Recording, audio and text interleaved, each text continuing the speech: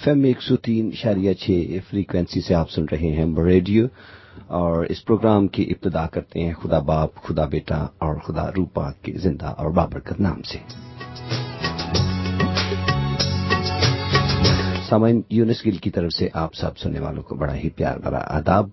जैसा कि आप सब जानते हैं कि आज दिन है एतवार का, माह अगस्त की 26 तारीख और सन है 2012। स्टूडियो की घड़ी के मुताबिक वक्त हुआ चाहता है ठीक 8:14।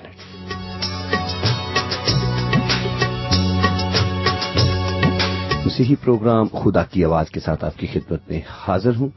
मेरा और आपका साथ रहेगा अब से लेकर ठीक 10 बजे तक।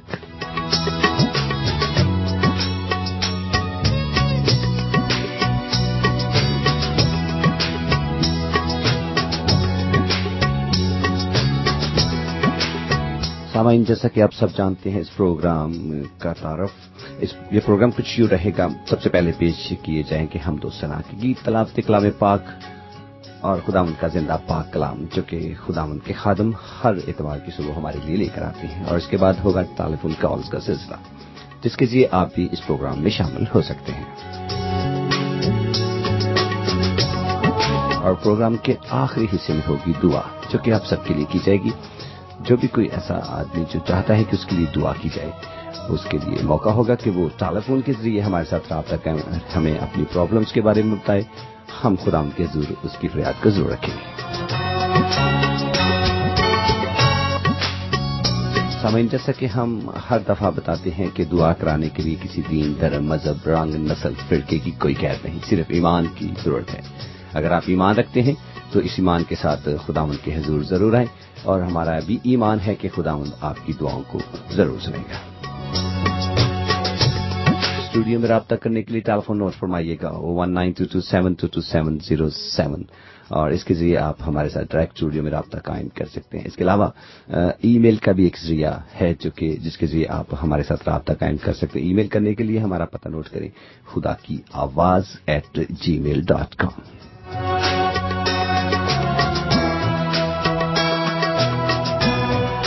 सामाइन, आप हमारे साथ स्काइप के जरिए भी राब्ता कायम कर सकते हैं। स्काइप पर हमारा आईडी करें, आईडी है हमारा खुदा की आवाज। ये वहां पे आप अपने लिस्ट में डालें और हमें इसके जरिए भी आप कॉल करें।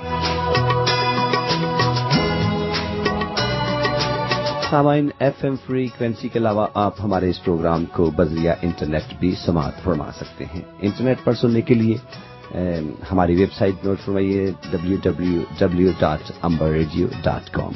इसके जरिए हमारे इस प्रोग्राम को आप लाइव भी सुन सकते हैं। और इस तरह एक और वेबसाइट नोट फरमाइएगा www.khudakiawaz.com। इस पर यह प्रोग्राम इस वक्त लाइव आपके लिए पेश किया जा रहा है, और आप इस पर आप हमें दूर दराज इलाकों में जहां FM फ्रीक्वेंसी अवेलेबल नहीं है, आप वहां भी इस प्रोग्राम को इंटरनेट के जरिए सुन सकते हैं। और इसके अलावा अगर आप प्रोग्राम को इन औकात के अलावा भी सुनना चाहते हैं तो इन्हीं वेबसाइट पर जाकर आप हमारे प्रोग्राम को सुन सकते हैं। और एक और वेबसाइट मैं आपसे मुतारफ कराता जाऊं, www.kalamekhuda.com। इस पर भी जाएं, सर्च की लिस्ट में रेडियो प्रोग्राम देखें, और उस पर आप हमें इस प्रोग्राम के लाइव सुनने के अलावा किसी भी वक्त, किसी भी दिन सुन सकते हैं।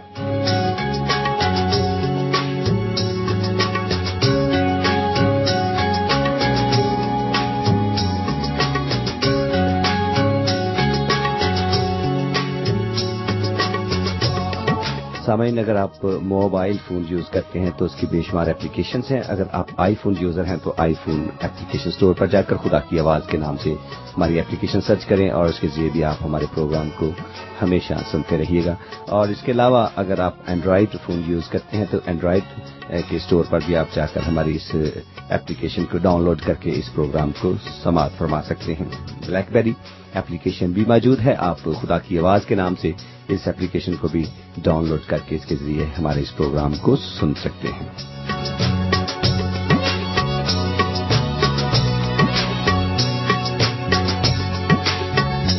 सामाइन, हमारे इस प्रोग्राम में खास मेहमान की हैसियत से खुदावंद के खादम जनाब पास्टर लूथर फयाज सैमुअल साहब मौजूद होते हैं, जो कि खुदावंद के पाक कलाम को हमारे लिए लेकर आते हैं, मगर आज वो इस प्रोग्राम में मौजूद नहीं।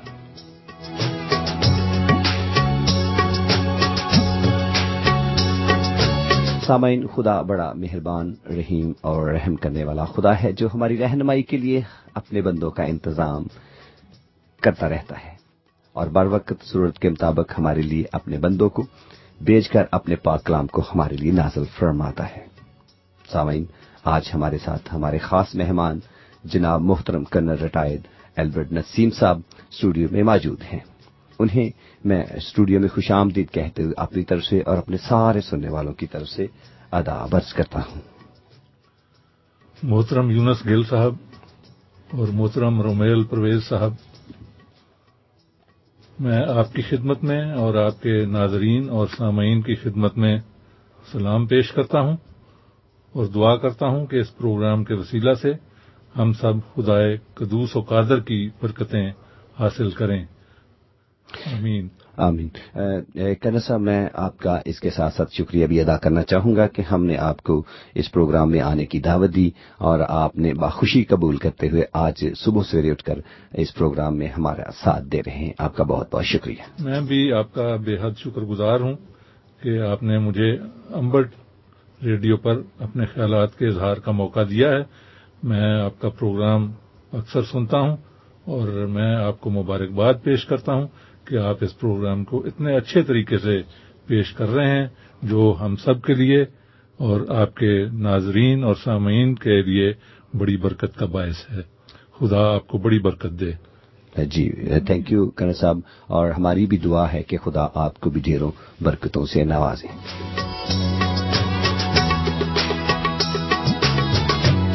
سامعین، اس کے ساتھ ساتھ تو میں آپ کو ایک اور شخصیت سے متعارف کراتا چلوں جو کہ اس امبر ریڈیو کے پلیٹ فارم میں اردو کی زبان میں آپ کے لیے پروگرام پیش کرتے ہیں۔ آج میں نے ان کی زبان کو ہیک کیا اور میرے خیال میں وہ برا تو نہیں محسوس کر رہے ہوں گے، لیکن پھر بھی وہ کہتے ہوں گے کہ یہ آج میری زبان کو لے کر آگے تو میں انہیں بھی اسٹوڈیو میں خوش آمدید کہتے ہوئے اپنی طرف سے سلام عرض کرتا ہوں۔ جی رمیل صاحب۔ گڈ مارننگ یونس صاحب اور تمام سننے والوں کو دنیا بھر میں بہت بہت سلام، گڈ مارننگ۔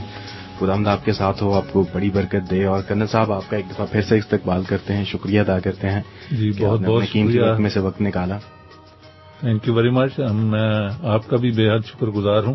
آپ جس اچھے طریقے سے اس پروگرام کو پیش کرتے ہیں، میں اس کے لیے آپ کی تعریف کرتا ہوں اور دعا کرتا ہوں کہ خدا آپ کی اور زیادہ مدد کرے اور آپ اور زیادہ سامعین تک اپنی آواز کو پہنچا سکیں تاکہ اور لوگ بھی اس سے برکت حاصل کریں۔ بہت شکریہ کرنل صاحب۔ اب تو آپ جب آج صبح صبح اٹھے ہیں تو آپ کو اندازہ ہو گیا ہوگا کہ ہم لوگ بھی ہر اتوار کی صبح اٹھ کر آتے ہیں۔ جی ہاں، بالکل، یہ تو واقعی بہت آپ بتا رہے تھے کہ آپ اس پروگرام کو سنتے ہیں، آپ پاکستان میں بھی اس کو سماعت فرماتے ہیں۔ جی ہاں، ادھر تو ٹائم تھوڑا بہتر ہوتا ہے اور کئی دفعہ بجلی کا بھی نہیں ہوتی، ہم جانتے ہیں مسئلہ ہوتا ہے، لیکن بعض اوقات یہ ہوتا ہے کہ چرچ کا بھی ٹائم ہوتا ہے، جی جی، تو اس لیے بعد میں سن سکتے ہیں، لیکن لائیو اس کو سننا جو ہے وہ تھوڑا مشکل ہوتا ہے۔ کرنل صاحب، ہمارے لیے بڑی خوش قسمتی کی بات ہے اور بڑے اعزاز کی بات ہے کہ یہ پروگرام جو ہے دنیا کے بہت زیادہ حصوں میں اور ان گنت ممالک میں سنا جاتا ہے اور پھر وہاں سے فیڈ بیک بھی آتی ہے، پاکستان سے اور برطانیہ سے تو یہ پروگرام براہ راست نشر کیا جاتا ہے، اور امریکہ میں اور مشرق وسطی اور دنیا کے تمام حصوں میں اس کو سنا جاتا ہے۔ اور آپ جیسے چاہنے والوں اور پیار کرنے والوں کی دعائیں ہیں جو ہمارے ساتھ ہیں، اور خدا ان کا فضل ہے جو کہ ایک بڑی بات ہے، جو ہمیں لے کر چلتا ہے اپنے ساتھ اور ہمیں عقل و دانش اور حکمت عطا فرماتا ہے اور ایسے خیالات عطا فرماتا ہے اور ہماری مدد کرتا ہے کہ ہم اس پروگرام کو بہتر سے بہتر طریقے سے خدا ان کے جلال کے لیے پیش کریں۔ پریز دی لارڈ رومیل صاحب، میں یہ جان کر مجھے بہت خوشی ہوئی ہے کہ اتنے بڑے وسیع علاقہ میں آپ کی نشریات کو سنا جاتا ہے، اور یہ تو واقعی بہت اچھی بات ہے، اور خدا آپ کی مدد کر رہا ہے۔ آپ جس طریقے سے اس پروگرام کو لے کر چل رہے ہیں، مجھے امید ہے کہ آپ یقیناً اس میں کامیابیوں کے زینے طے کرتے جائیں گے، اور خدا آپ کو اور آپ کے سامعین کو اس کے وسیلہ سے بڑی برکت دے گا۔ بہت شکریہ کرنل صاحب، ایکچولی ہماری یہ کوشش ہوتی ہے کہ خداوند کی آواز کو لوگ سنیں، اور اسی کوشش کو لے کر میں رومیل صاحب کا شکریہ ادا کرنا چاہوں گا کہ انہوں نے انت تک محنت کی اور یہ خاص طور آئی ٹی کے شعبے کو سنبھالتے ہیں، اس میں بڑی محنت کرتے ہیں اور مختلف اپلیکیشنز اور ویب سائٹس کو لیڈ کرتے رہتے ہیں اور ہر وقت اس پر نظر رکھتے ہیں، اور دنیا کے مختلف ممالک سے ہزاروں کی تعداد میں اس پروگرام کو لوگ لائیو سننے کے علاوہ ریکارڈنگ پر بھی سنتے ہیں۔ رومیل صاحب کا یقیناً یہ بڑی اچیومنٹ ہے، ہمارے لیے تو بہت زیادہ بڑی بات ہے کہ ہمارے ایک مسیحی نوجوان اتنی مہارت رکھتے ہیں، لیکن جو رومیل صاحب کی ایجوکیشن ہے اور جتنی محنت کرنے کا جذبہ یہ رکھتے ہیں، ان کے تو بائیں ہاتھ کا کھیل ہے۔ جی ان کے نام کو جلال دینے کے لیے کیا جاتا ہے۔ اس کے علاوہ اسی شعبے میں صاحب میں آپ کو بتاؤں کہ بہت سارے مسیحی نوجوان اس شعبے میں کام کر رہے ہیں، اسٹڈی کر رہے ہیں، لیکن اس ایج میں خداوند کو اتنا ٹائم دینا ہر ایک نوجوان کے بس کی بات نہیں ہوتی۔ یہ خداوند کا خاص برکت اور خاص ہاتھ ہے کہ اسے خداوند اپنے جلال کے لیے استعمال کر رہا ہے، تو ہماری دعا ہے کہ خدا اسے اور برکتوں سے نوازے۔ یقیناً، آمین۔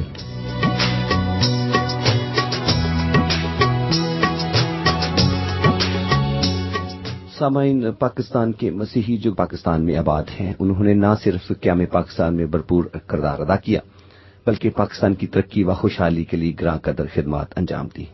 ہر شعبہ زندگی میں پاکستانی مسیحیوں نے بڑھ چڑھ کر حصہ لیا، خواہ تعلیم کا شعبہ ہو یا صحت کا، قانون کا شعبہ ہو یا ملک کے دفاع کی بات۔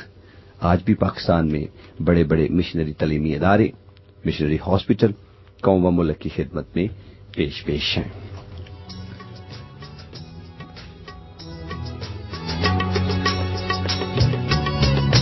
سامعین، آج ہماری مہمان شخصیت کا تعلق دفاع کے شعبہ سے ہے، جنہوں نے پاکستان کی مسلح افواج میں اپنی بھرپور خدمات انجام دی ہیں، جس کے اعتراف میں سرکار آپ جناب کو 17 امتیاز عسکری سے نوازا۔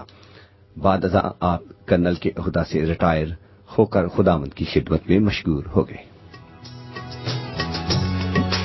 محترم یونس گل صاحب، آپ نے ذکر کیا کہ مسیحی لوگوں کی پاکستان میں بے حد خدمات ہیں۔ اس سلسلے میں یہ بھی عرض کرنا چاہوں گا کہ پاکستان بننے کا جب ٹائم تھا تو پنجاب لیجسلیٹو اسمبلی میں ہمارے 2 مسیحی ممبران تھے جنہوں نے ایک بہت بڑا کردار ادا کیا تھا کہ پاکستان بن سکے، کیونکہ ووٹ تقریباً برابر تھے اور ہمارے 2 مسیحی ممبران نے پاکستان میں کے حق میں ووٹ دے کر پاکستان بننے کا راستہ ہموار کر دیا تھا۔ یہ ایک بہت بڑی بات ہے جو ہم سب لوگوں کو اور خاص طور پر مسیحیوں کو معلوم ہونی چاہیے اور اپنے دوسرے پاکستانی بھائیوں کو بھی بتانا چاہیے، کیونکہ ان 2 ووٹوں کے بغیر پاکستان کا بننا دشوار ہو سکتا تھا۔ یعنی کہ اسمبلی میں کچھ ممبروں کی ضرورت تھی۔ جی ہاں، بالکل۔ اگر وہ ووٹ نہ ڈالتے تو وہ اس وقت یہ جو ہوئی تھی پاکستان کی قرارداد جو ہے یہ پاس نہ ہو سکتی۔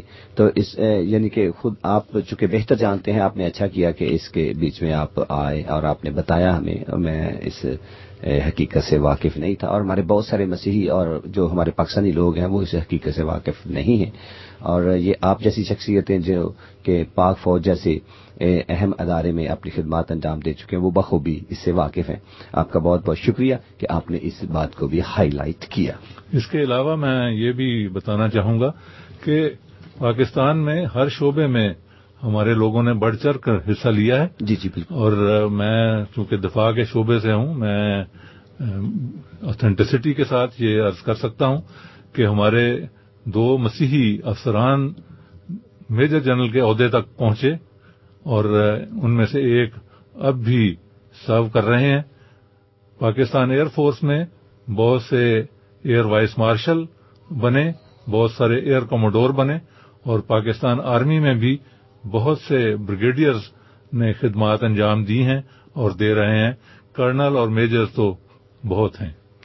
جی کرنل صاحب، آپ کا بہت بہت شکریہ کہ آپ نے اور مزید معلومات میں اضافہ کیا۔ ہم آپ سے ایک چھوٹا سا انٹرویو بھی لیں گے۔ انٹرویو کی وجہ یہ ہوتی ہے کہ ہمارا جو بھی مہمان آتا ہے، ہم نے ایک SOP بنا رکھی ہے، ہم تھوڑا سا آپ کی زبان میں بھی بات کریں گے۔ ہم نے ایک چھوٹی سی SOP بنا رکھی ہے کہ ہمارا جو بھی مہمان آئے گا ہم اس سے چھوٹا سا اس کا انٹرویو کریں گے، اس کے بارے میں پوچھیں گے، اور تاکہ یہ چونکہ یہ ریکارڈنگ میں جاتا ہے اور یہ فار ایور رہتا ہے انٹرنیٹ پر، تو ہم چاہتے ہیں کہ اس کی ڈیٹیل بھی تھوڑی سی ہم اپنے اس انٹرنیٹ پر ڈالیں. تو ہم آپ سے گفت و شنید ضرور کرتے رہیں گے اور آپ سے اسی موضوع پر چند ایک سوالات بھی کریں گے. مجھے یہ انٹرویو دینے میں خوشی محسوس ہوگی اور یقیناً یہ ہم سب کے لیے برکت کا باعث بنے. اور ہم اس کے علاوہ آپ سے خداوند کا پاک کلام بھی ضرور سنیں گے. سامعین، ہمیں اس قد آور شخصیت سے خصوصی گفت و شنید کے علاوہ خداوند کے پاک کلام کو سننے کی بھی سعادت ضرور حاصل ہوگی. اس پروگرام کو آگے بڑھانے سے پہلے ہم چلتے ہیں ایک سانگ کی طرف اور پھر ہم اس کے بعد اپنے اس مہمان خصوصی سے ضرور تھوڑی سی گفت و شنید کریں گے اور خداوند کا پاک کلام سنیں گے.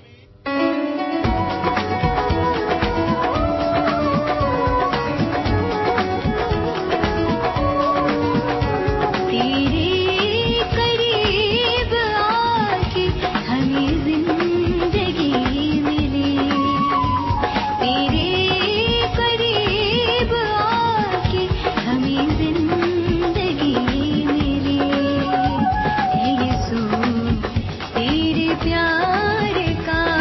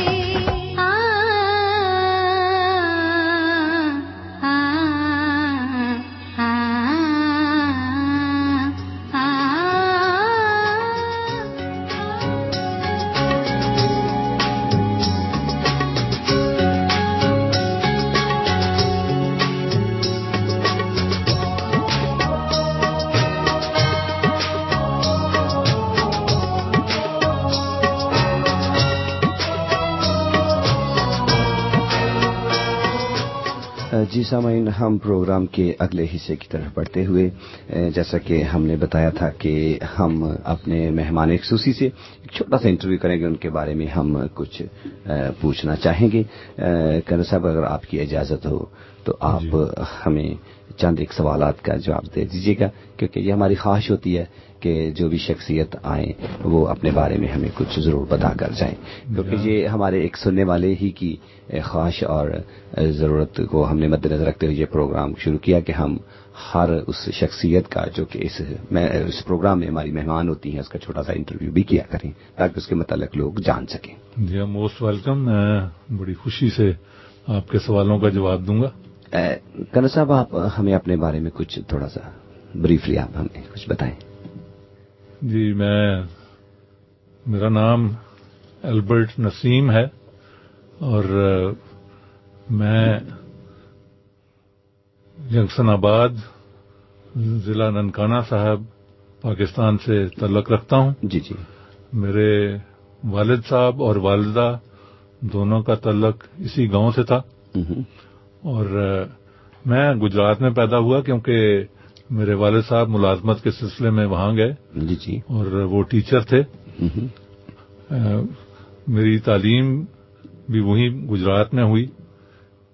مشن ہائی اسکول میں نے تعلیم حاصل کی، میٹرک کیا. جی جی. اور پھر وہیں زمیندار کالج گجرات میں نے بی ایس سی تک تعلیم حاصل کی. جی جی.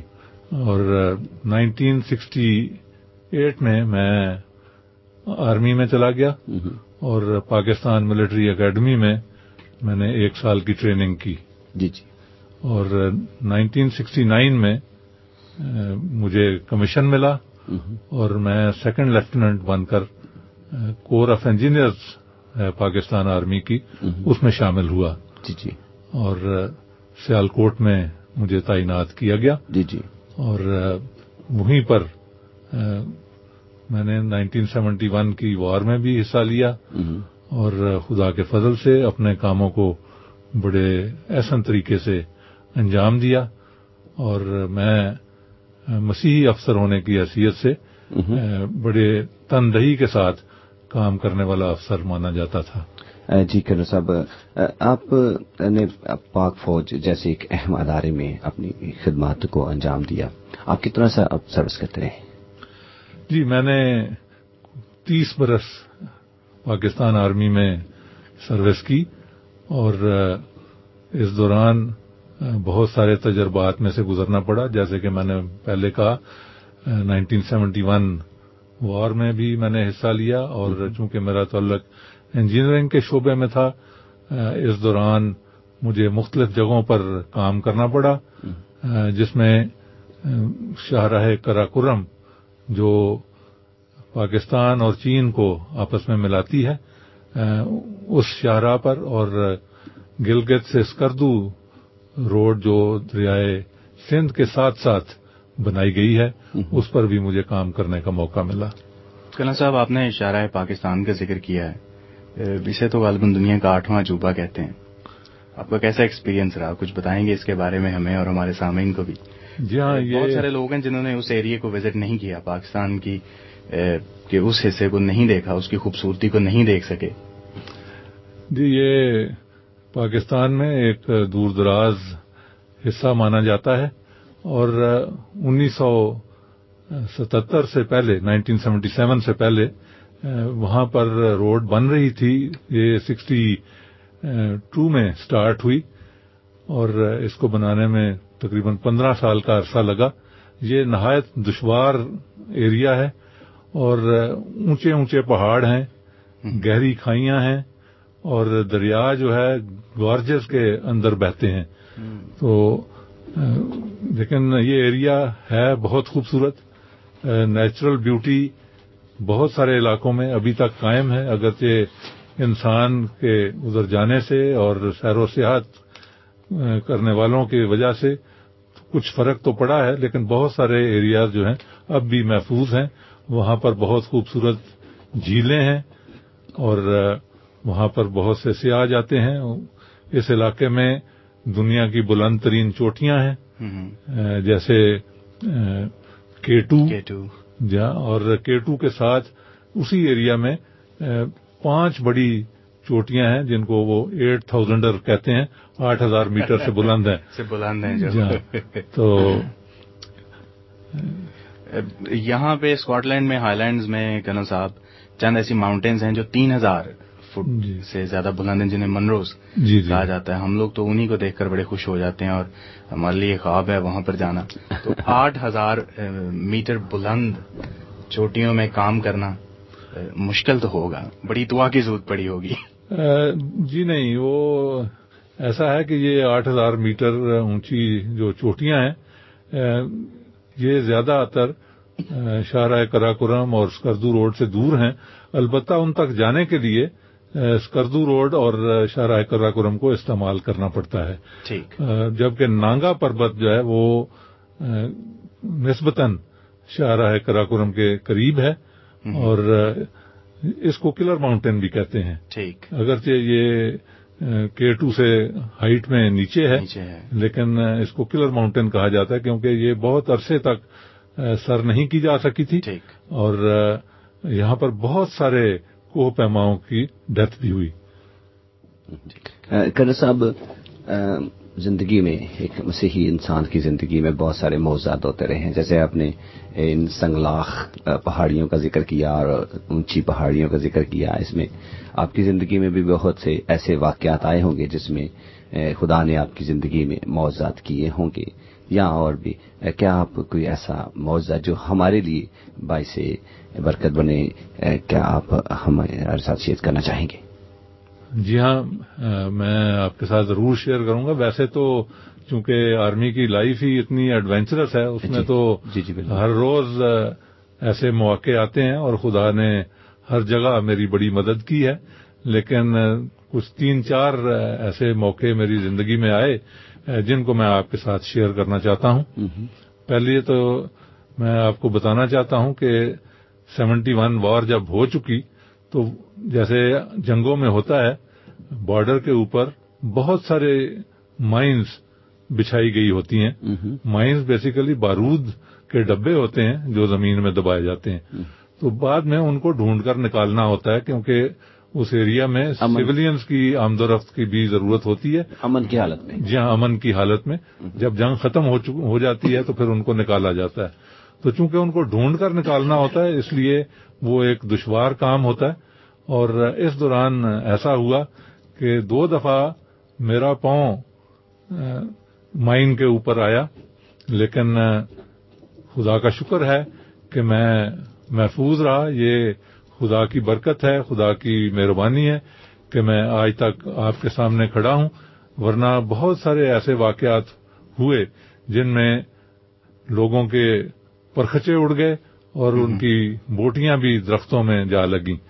تو ایک تو یہ بہت بڑی خدا کی حفاظت تھی میرے لیے. جیسے آپ نے اس پروگرام کے شروع میں سانگ لگایا زبور 91, خدا دے کھم دی چھاں ہیٹھاں, تو میں اس زبور کی اپنی جوانی کے زمانے سے تلاوت کرتا آ رہا ہوں. تو خدا نے ہمیشہ میری حفاظت کی ہے. دوسرا موقع 1976 میں آیا جب میں رسالپور میں اپنا انجینئرنگ ڈگری کورس کر رہا تھا. اس دوران میرا موٹر سائیکل ایکسیڈنٹ ہوا اور میری ٹانگ میں کمپاؤنڈ فریکچر ہوا. مجھے ہاسپٹل لے جایا گیا اور ڈاکٹرز نے آپریشن کیا. تو بعد میں جیسے ہوتا ہے میری ماں نے ڈاکٹر سے ملاقات کی اور ان سے پوچھا کہ کتنی دیر اس فریکچر کو ٹھیک ہونے میں لگے گی اور میرا بیٹا کب دوبارہ واک کر سکے گا. تو ڈاکٹر نے بتایا کہ آپ دعا کریں اور یہ نہ پوچھیں کہ کتنی دیر لگے گی, آپ یہ دعا کریں کہ ٹانگ ٹھیک جڑ جائے. تو یہ سن کر ہمیں مایوسی پریشانی بھی ہوئی, لیکن ہمارا خدا پر ایمان تھا اور ہمارا سارا خاندان دعا میں جھک گیا اور خدا سے باقاعدہ ہم نے دعائیں کی.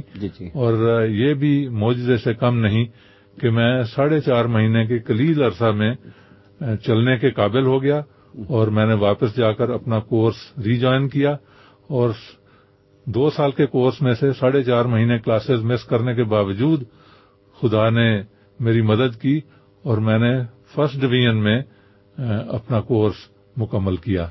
Very nice. اس کے بعد جیسے ہم پہلے بات کر رہے تھے شمالی علاقہ جات میں پاکستان میں کام کرنا انتہائی دشوار گزار ہے.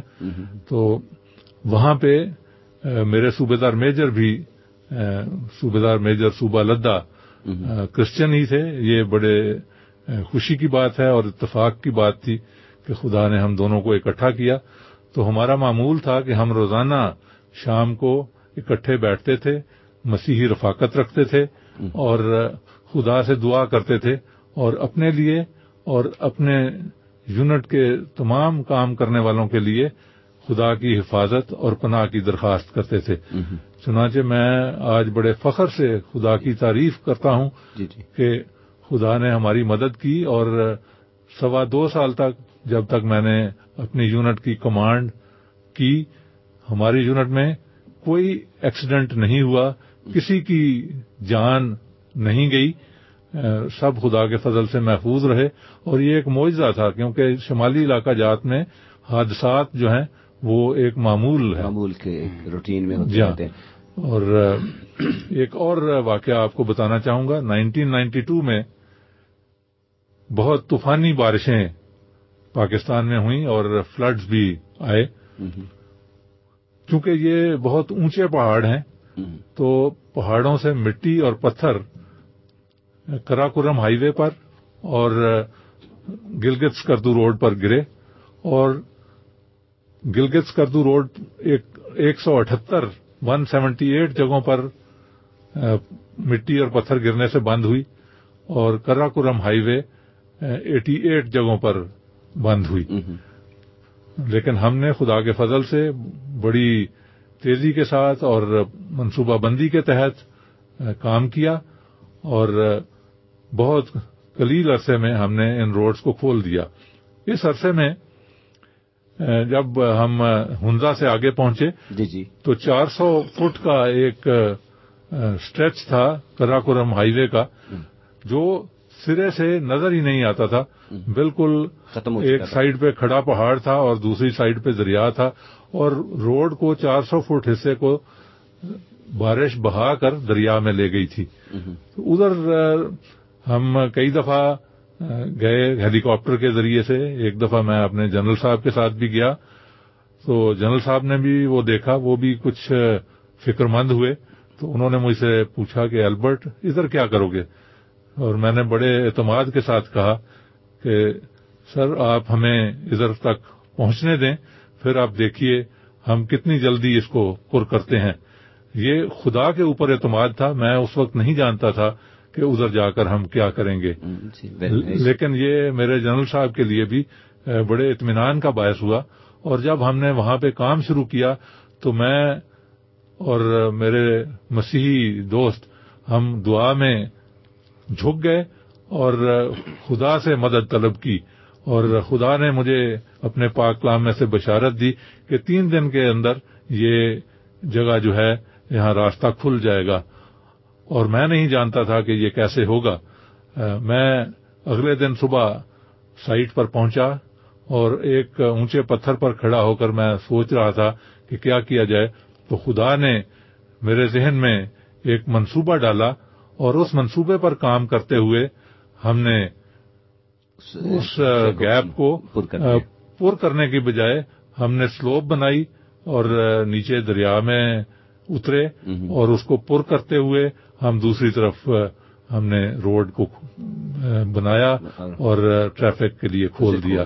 تو یہ میں یہاں پہ یہ بھی بتانا چاہوں گا کہ بہت سارے افسران کو میں نے دعوت دی اور ان کو بتایا, ان کو ریکویسٹ کی کہ آپ آئیں اور میری مدد کریں اور یہاں پہ ہمارے لیے منصوبہ بندی کا کوئی طریقہ بتائیں کہ ہم اس کو پر کر سکیں. لیکن کسی کے ذہن میں کوئی بات نہیں آتی تھی, کسی کو سمجھ نہیں آتی تھی کہ یہ کیسے کیا جائے. تو یہ خدا کی تعریف ہے کہ خدا نے مجھے وہ منصوبہ دیا اور ہم اس مشکل کام میں کامیاب ہوئے. جی کرن صاحب, فوج کی زندگی یا فوج کی سروس ہوتی ہی ایسی ہے کہ وہ حادثات اور مشکلات سے بری ہوتی ہے، مگر خدا کا ہم شکر ادا کریں گے کہ خدا نے بڑی کامیابی کے ساتھ اس میں آپ کو سرخرو کیا، اور سرکار نے بھی آپ کی خدمات کے صلہ میں آپ کو ستارہ امتیاز جیسے ایک قومی اعزاز سے نوازا، اور یہ خدا کی بہت بڑی برکت ہے۔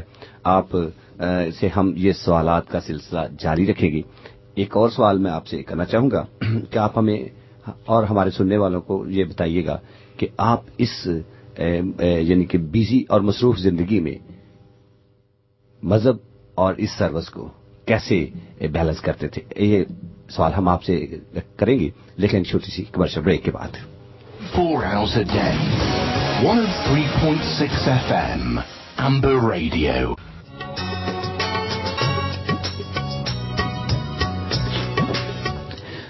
جی سامعین، ہم چلتے ہیں اپنے مہمان خصوصی کی طرف، اور ان سے وہی سوال ہم دوبارہ دہرائے دیتے ہیں ان کی یادداشت کے لیے۔ کرن صاحب، میں نے آپ سے سوال کیا تھا کہ آپ نے پاک فوج میں اپنی خدمات انجام دی۔ ایک بہت ہی بیزی اور مصروف لائف ہوتی ہے، ہر کام کے لیے ٹائم دینا پڑتا ہے، اور اس میں آپ نے جیسے بتایا حادثات کا کچھ ذکر کیا کہ خدا نے آپ کی ہمیشہ مدد کی، اور اس کا مطلب ہے کہ آپ بھی خدا کے ساتھ وفادار رہیں۔ اس مذہبی زندگی کو اور اس مصروف زندگی کو جو کہ دنیاوی سروس تھی، اس کو کیسے آپ بیلنس کرتے تھے؟ آپ کچھ بتانا چاہیں گے ہمیں؟ فوج کی زندگی یا کوئی بھی کسی بھی شعبے میں آپ کام کر رہے ہوں، جی جی، آپ کے ریلیجس لائف اس کے ساتھ ساتھ چلتی ہے، اور دونوں کو اکٹھے ہی لے کے چلنا پڑتا ہے، ورنہ تو کامیابی ملنی میں سمجھتا ہوں کہ دشوار ہے، کیونکہ جب ہم خدا سے دعا کرتے ہیں، خدا کے حکموں پر عمل کرتے ہیں، خدا کی مرضی کے مطابق ہم اپنی زندگی گزارتے ہیں، جی جی، تو ہمارے لیے چاہے وہ فوجی زندگی ہو، چاہے وہ زندگی کا کوئی اور شعبہ ہو، اس میں آپ کے لیے آسانیاں پیدا ہوتی ہیں۔ تو مجھے بڑا فخر ہے کہ میں نے ان دونوں زندگی کے شعبوں کو ساتھ ساتھ لے کر چلا ہوں، اور اس میں خدا نے میری بڑی مدد کی ہے۔ اور میں یہاں یہ بھی عرض کرنا چاہوں گا کہ کچھ لوگوں کے ذہن میں شاید ہوتا ہے کہ پاکستان چونکہ ایک اسلامی ملک ہے، اس لیے شاید مائنورٹیز کو کسی قسم کی مشکلات پیش آتی ہوں گی۔ میرا خیال ہے کہ ایسا بالکل بھی نہیں ہے، مجھے کہیں پر بھی کسی طرح کے کوئی مشکل پیش نہیں آئی۔ میرے مسلمان بھائی افسروں نے میرے ساتھ ہمیشہ تعاون کیا، میرے ماتحت مسلمان لوگوں نے میرے ساتھ پورا تعاون کیا اور میری پوری تابعداری کی، اور مجھے کسی بھی مرحلے میں کبھی کوئی مشکل پیش نہیں آئی۔ اور ویسے بھی آرمی میں ایک ڈسپلن ہوتا ہے، اور ماحول بھی اتنا کھلا ہے کہ کوئی کسی طرح کی مشکل کبھی پیش نہیں آئی۔ میرے خیال میں یہ واقعی چونکہ وہاں پہ ایک رولز ہوتے ہیں، ریگولیشن ہوتے ہیں، ان پر سختی سے عمل درآمد کیا جاتا ہے، اور یہ ڈسکریمنیشن کا وہاں پر تو میرے خیال میں نام و نشان بھی نہیں ہوگا۔ اور آپ آگے بڑھنے کے بھی مواقع جو ہیں وہ برابر ملتے ہیں، جیسے کہ میں نے آپ سے عرض کیا، مجھے 2 سلیکشن رینک ملے، جس میں جو سلیکشن بورڈ ہوتا ہے اس میں بورڈ کو ہر طرح کی پاورز ہوتی ہیں، اور خدا کے فضل سے 2 سلیکشن رینک مجھے بورڈز کے کنسیڈریشن کے بعد ملے۔ تو خدا کا شکر ہے کہ لوگ سارے مذاہب کے افسروں کو برابر ٹریٹ کرتے ہیں اور ان کو برابر موقع دیتے ہیں کہ وہ اپنے رینکس میں آگے بڑھیں۔ کرن صاحب، میں آپ سے ایک اور بات کروں گا۔ میں نے دیکھا ہے کہ حادثات انسان کو تروڑ مروڑ دیتے ہیں، انسان کی زندگی کو بہت حد تک ڈیمیج کرتے ہیں، خاص طور پہ مذہبی لائف کو۔ جب حادثات آتے ہیں تو لوگ خدا کے نزدیک جانے کے بجائے، میں نے دیکھا بعض اوقات دور چلے جاتے ہیں، کہتے ہیں کہ یہ اس میں تو میں نے دعا کی تھی اور خدا نے میری مدد نہیں کی۔ بہت سارے ایسے واقعات آتے ہیں، لیکن اگر آپ سچے دل کے ساتھ، جیسے آپ نے بتایا، سچے دل کے ساتھ خداوند کے ساتھ لگے رہیں تو خداوند ہر شعبہ میں، ہر مشکل میں، ہر ایکسیڈنٹ میں، ہر مشکل گھڑی سے آپ کو نکالنے میں قادر ہیں۔ یونس صاحب، یہاں میں یہ بتانا چاہتا ہوں کہ خدا نے کہیں بھی یہ نہیں کہا کہ ایماندار لوگوں کو مشکلات نہیں آئیں گی۔ بالکل، یہ مشکلات تو ضرور آئیں گی، آتی رہتی، بالکل. اور اگر کوئی ہمارے اوپر مشکل آ جاتی ہے، کوئی حادثہ پیش آ جاتا ہے، تو ہمیں یہ ہرگز نہیں سوچنا چاہیے کہ یہ خدا کی طرف سے ہوا ہے. خدا ہمارا مددگار ہے، وہ ہمیں مشکلات میں سے نکالے گا. مشکلیں آئیں گی، معجزات کا خدا ہے وہ. بالکل. ان مشکلوں ان کے سامنے، خداوند کے سامنے کچھ بھی نہیں ہے. میں نے ایک خداوند کے خادم سے سنی تھی کوٹیشن یہی کہ where there is no miracle there is no Jesus Christ. جہاں معجزات نہیں ہے وہاں خداوند یسوع مسیح نہیں ہے. تو آپ ہمارے لیے ایک زندہ مثال ہیں، اور ہم سننا چاہتے تھے، آپ نے بتایا. آپ کا اس کے لیے بہت بہت شکریہ. میں ایک ذاتی سا سوال کرنا چاہوں گا، جی فرمائیے. اگر آپ محسوس نہ کریں تو. جی ذاتی سا سوال میرا کچھ، آپ نے ایک کامیاب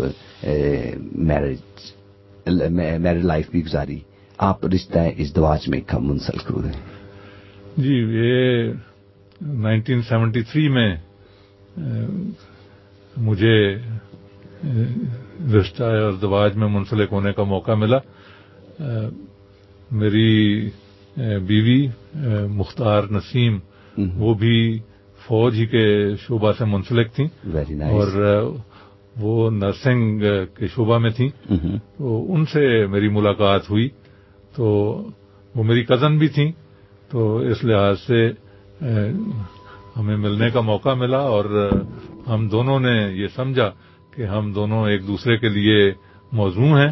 تو ہم نے اس رشتہ میں منسلک ہونے کا فیصلہ کیا، اور خدا کا شکر ہے کہ یہ فیصلہ بالکل درست ثابت ہوا، اور ہم نے ایک کامیاب زندگی 39 سال تک گزاری، جب تک خدا نے ہمیں جدا نہیں کیا. کرن صاحب، میں آپ سے یہی پوچھنے والا تھا کہ آپ نے کہا کہ آپ کی اہلیہ کا بھی تعلق فوج سے تھا، تو میں پوچھنے یہی والا تھا آپ سے کہ کیا ملاقات فوج کی سروس کے دوران ہی ہوئی یا پہلے سے ہوئی؟ تو آپ نے اس کا جواب دے دیا کہ اب ہمارا اندازہ یہ ہے کہ شاید پہلے سے ہی ملاقات تھی. جی یقیناً یہ ملاقات پہلے سے تھی. ہم کزنز تھے اور کبھی کبھار ضرور ملتے تھے.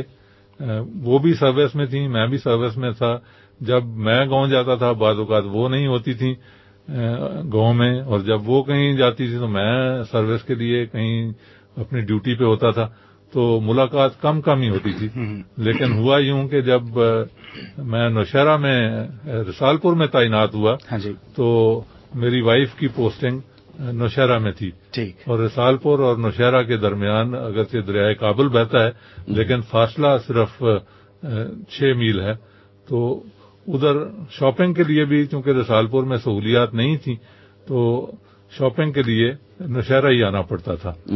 تو اس طرح سے وہاں پہ ہماری ملاقات ہوئی. کوئی نہ کوئی بہانہ مل جاتا تھا. جہاں بہانہ آپ کہہ سکتے ہیں، یا بہانہ بنایا بھی جاتا ہے جب ملاقات ہو جاتی ہے، میں اس میں شرماتا نہیں ہوں. تو ہم بہانہ بناتے بھی تھے ملنے کا، اور خدا کا شکر ہے کہ اگرچہ ہم نے یہ فیصلہ خود کیا لیکن یہ فیصلہ خدا نے اس میں ہمیں. کرنل صاحب، جو فوجی ہوتے ہیں وہ اپنی زندگی میں میدان جنگ میں تو بہت دفعہ اترتے ہیں. جی ہاں. کیا کبھی گھر میں بھی جنگ ہوئی؟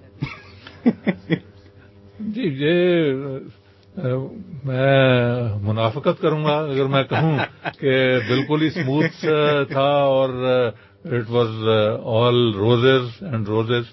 نہیں، ایسا نہیں تھا. روزز کے ساتھ کانٹے بھی ہوتے ہیں، مشکلات ضرور آتی ہیں. آپ کو ازدواجی زندگی میں مشکلات پر قابو پانا پڑتا ہے، ایک دوسرے کو سمجھنا پڑتا ہے، اور یہ ایک کمٹمنٹ جو ہے یہ بہت ضروری ہے کہ آپ نے جب ایک رشتے میں اپنے آپ کو کمٹ کیا ہے تو اس کے اندر آپ رہ کر چلیں. اور خدا کے فضل سے ہمیں کبھی کوئی بڑی مشکل پیش نہیں آئی. چھوٹے موٹے ڈس ایگریمنٹس یا اختلافات ہوتے تھے تو اس کو ہم مل جل کے بات چیت کے ذریعے طے کر لیتے تھے. کرن صاحب، کیونکہ تھوڑی سی غیر رسمی سی بات چیت ہو رہی ہے تو میں یہ بھی پوچھتا چلوں کہ عمومی طور پر یہ تصور کیا جاتا ہے کہ ازدواجی زندگی کے شروع کے چند سال جو ہیں وہ بڑے خوشگوار گزرتے ہیں، اور اس کے بعد میں پھر بس سال ہی گزرتے ہیں. یہ چونکہ میں یہ رومیل کا سوال اس لیے آ رہا ہے کہ یہ ابھی اس مشکل میں نہیں پڑا، میں ابھی نا تجربہ کار ہے. اس کے لیے یہ اس لیے پوچھ رہا ہے کہ اس کو آئندہ زندگی میں کچھ ایکسپیرینس لائف بڑوں سے سیکھنا چاہیے نا، لوگ چاہیے جو اس کو بتا سکیں. نہیں، یقیناً اس میں شروع میں تو یہ ہوتا ہے، اور جیسے میرے ساتھ تھا کہ ہم چونکہ آرمی میں تھے تو ہم کہیں اپنے گھر سے دور ہی سروس کر رہے ہوتے تھے، اور خدا کا شکر ہے کہ ہم ہمیشہ اکٹھے رہے. تو جو شروع کے سال ہوتے ہیں اس میں ایک آدھ سال تو آپ دونوں ہی ہوتے ہیں، اس میں کسی کی بھی انٹرفیئرنس نہیں ہوتی. تو وہ تو یقیناً بہت اچھے، وہ رومانس پیریڈ آپ کہہ سکتے ہیں ایک ہوتا ہے، اور وہ یقیناً اس سے بھرپور لطف اٹھانا چاہیے. لیکن ہمیں پریپیئرڈ رہنا چاہیے اس بات کے لیے بھی کہ جب خدا اولاد دیتا ہے، بچے آتے ہیں، تو خاتون کی مصروفیات بہت بڑھ جاتی ہیں. تو اگر آپ اس سے وہی توقعات رکھیں گے جو پہلے 1-2 سالوں میں تھیں، تو وہ اس بیچاری کے لیے پورا کرنا مشکل ہے. تو اس چیز کو آپ کو ذہن میں رکھنا پڑے گا کہ جب آپ کے خدا برکت دیتا ہے اولاد کی، تو پھر آپ کو اپنی توقعات جو ہے وہ اسی لحاظ سے ٹون ڈاؤن کرنی چاہیے، اور بلکہ اپنی عادات کو بھی تھوڑا بدلنا چاہیے اور اپنی بیوی کا ہیلپ فل ہونا چاہیے. تو ہم نے اسی طرح سے کیا، ہم ایک دوسرے کی مدد کرتے تھے، اور خدا نے ہمیشہ ہمیں ازدواجی زندگی سے لطف اندوز ہونے کا موقع دیا. وہ اپنے آپ کو ایڈجسٹ اگر آپ کرتے رہیں گے تو کوئی مشکل نہیں ہے. جی قدر صاحب، آپ کا بہت بہت شکریہ. حقیقت میں آپ کو بتاؤں کہ اسے سوال کرنے سے ہم پہلے ڈر رہے تھے اندر کہ کوئی فوجی افسر ہے بھائی کہیں غصے میں آ گیا تو کہیں یہ ہمارا چھوٹا سا اسٹوڈیو ہے اسی کو نرم برم کر دے.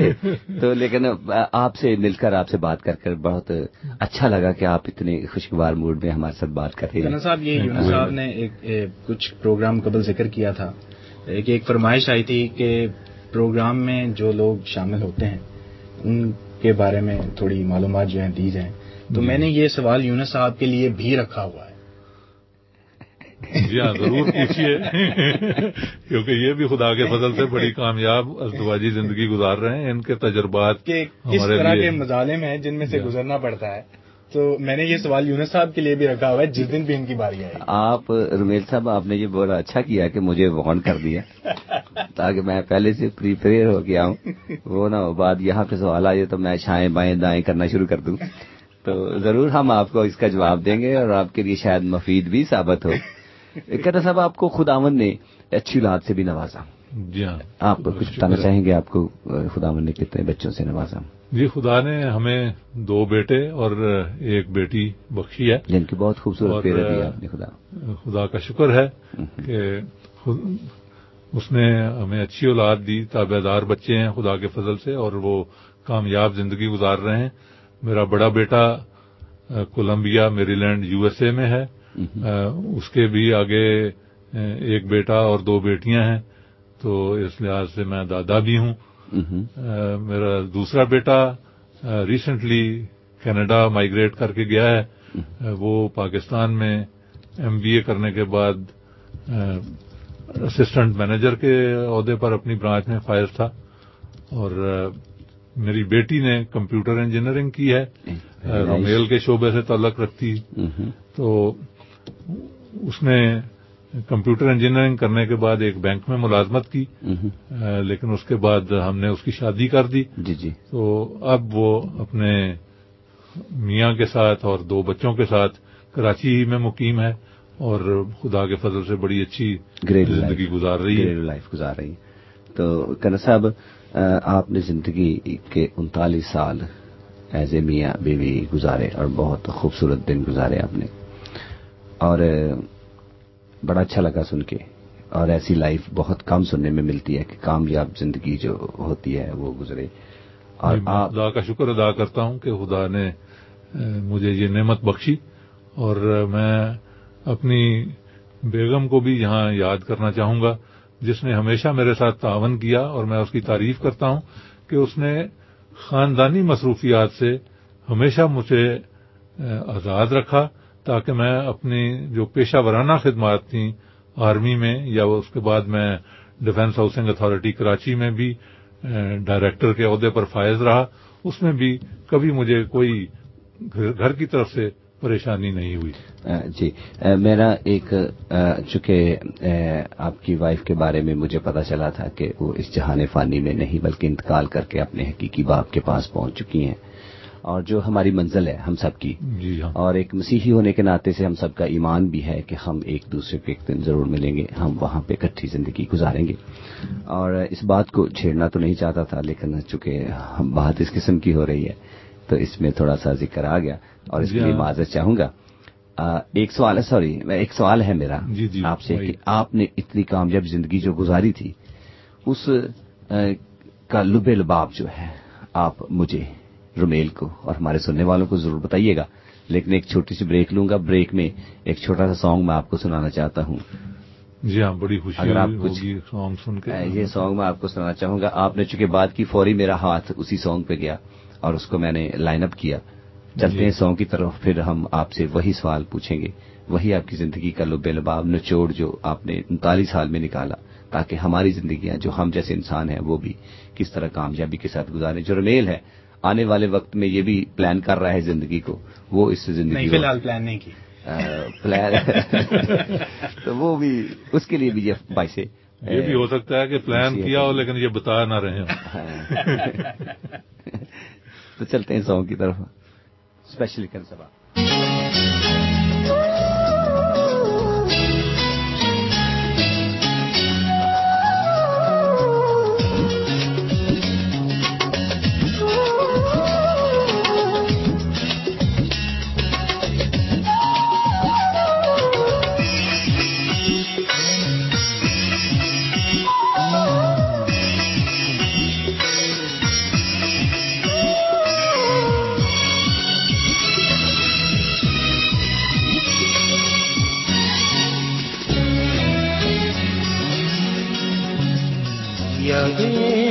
جب ستائیں یسوع کو یاد کرنا, یادیں جب ستائیں یسوع کو یاد کرنا, خواہش جب رلائے, خواہش جب رلائے یسوع کو یاد کرنا,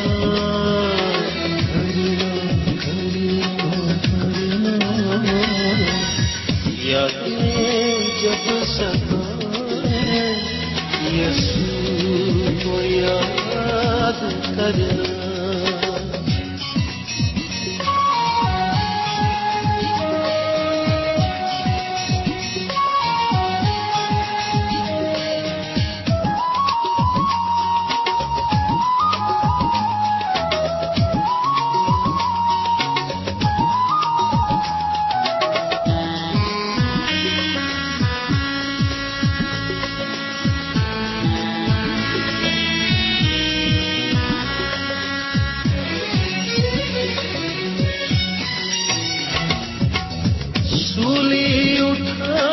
اپنی یسوع کے پیچھے چلنا,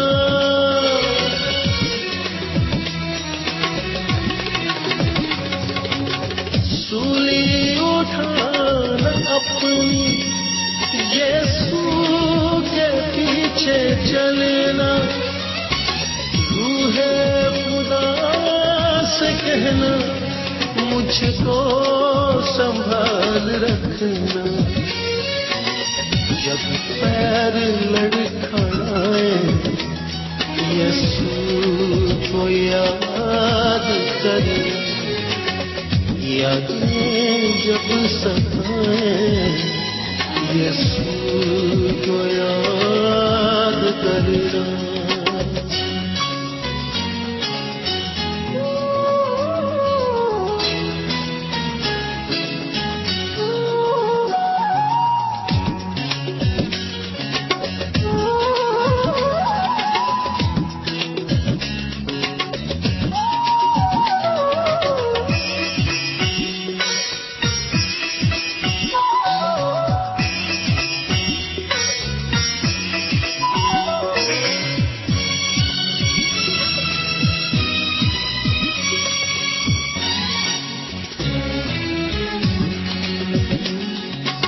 ہر ایک زخم کو اپنے یسوع کے خون سے دھونا,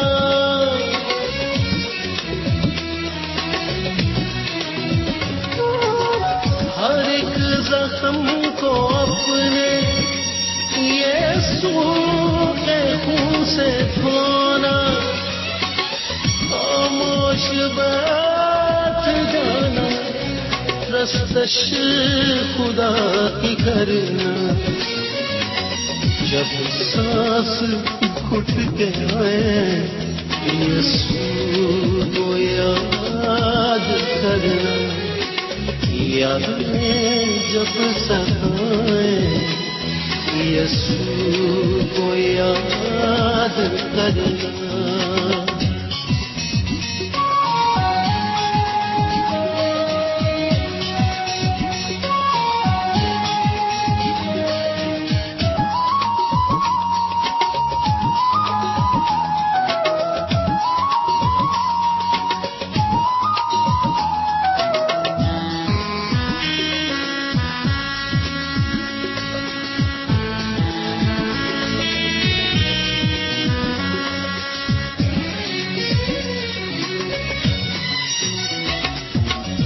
साथी भी और खुदा भी और है वो सच्चा भाई।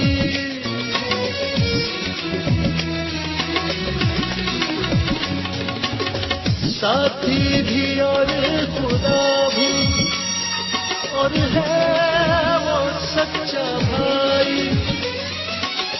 वो साथ है हमेशा जिसने है जान उठाई।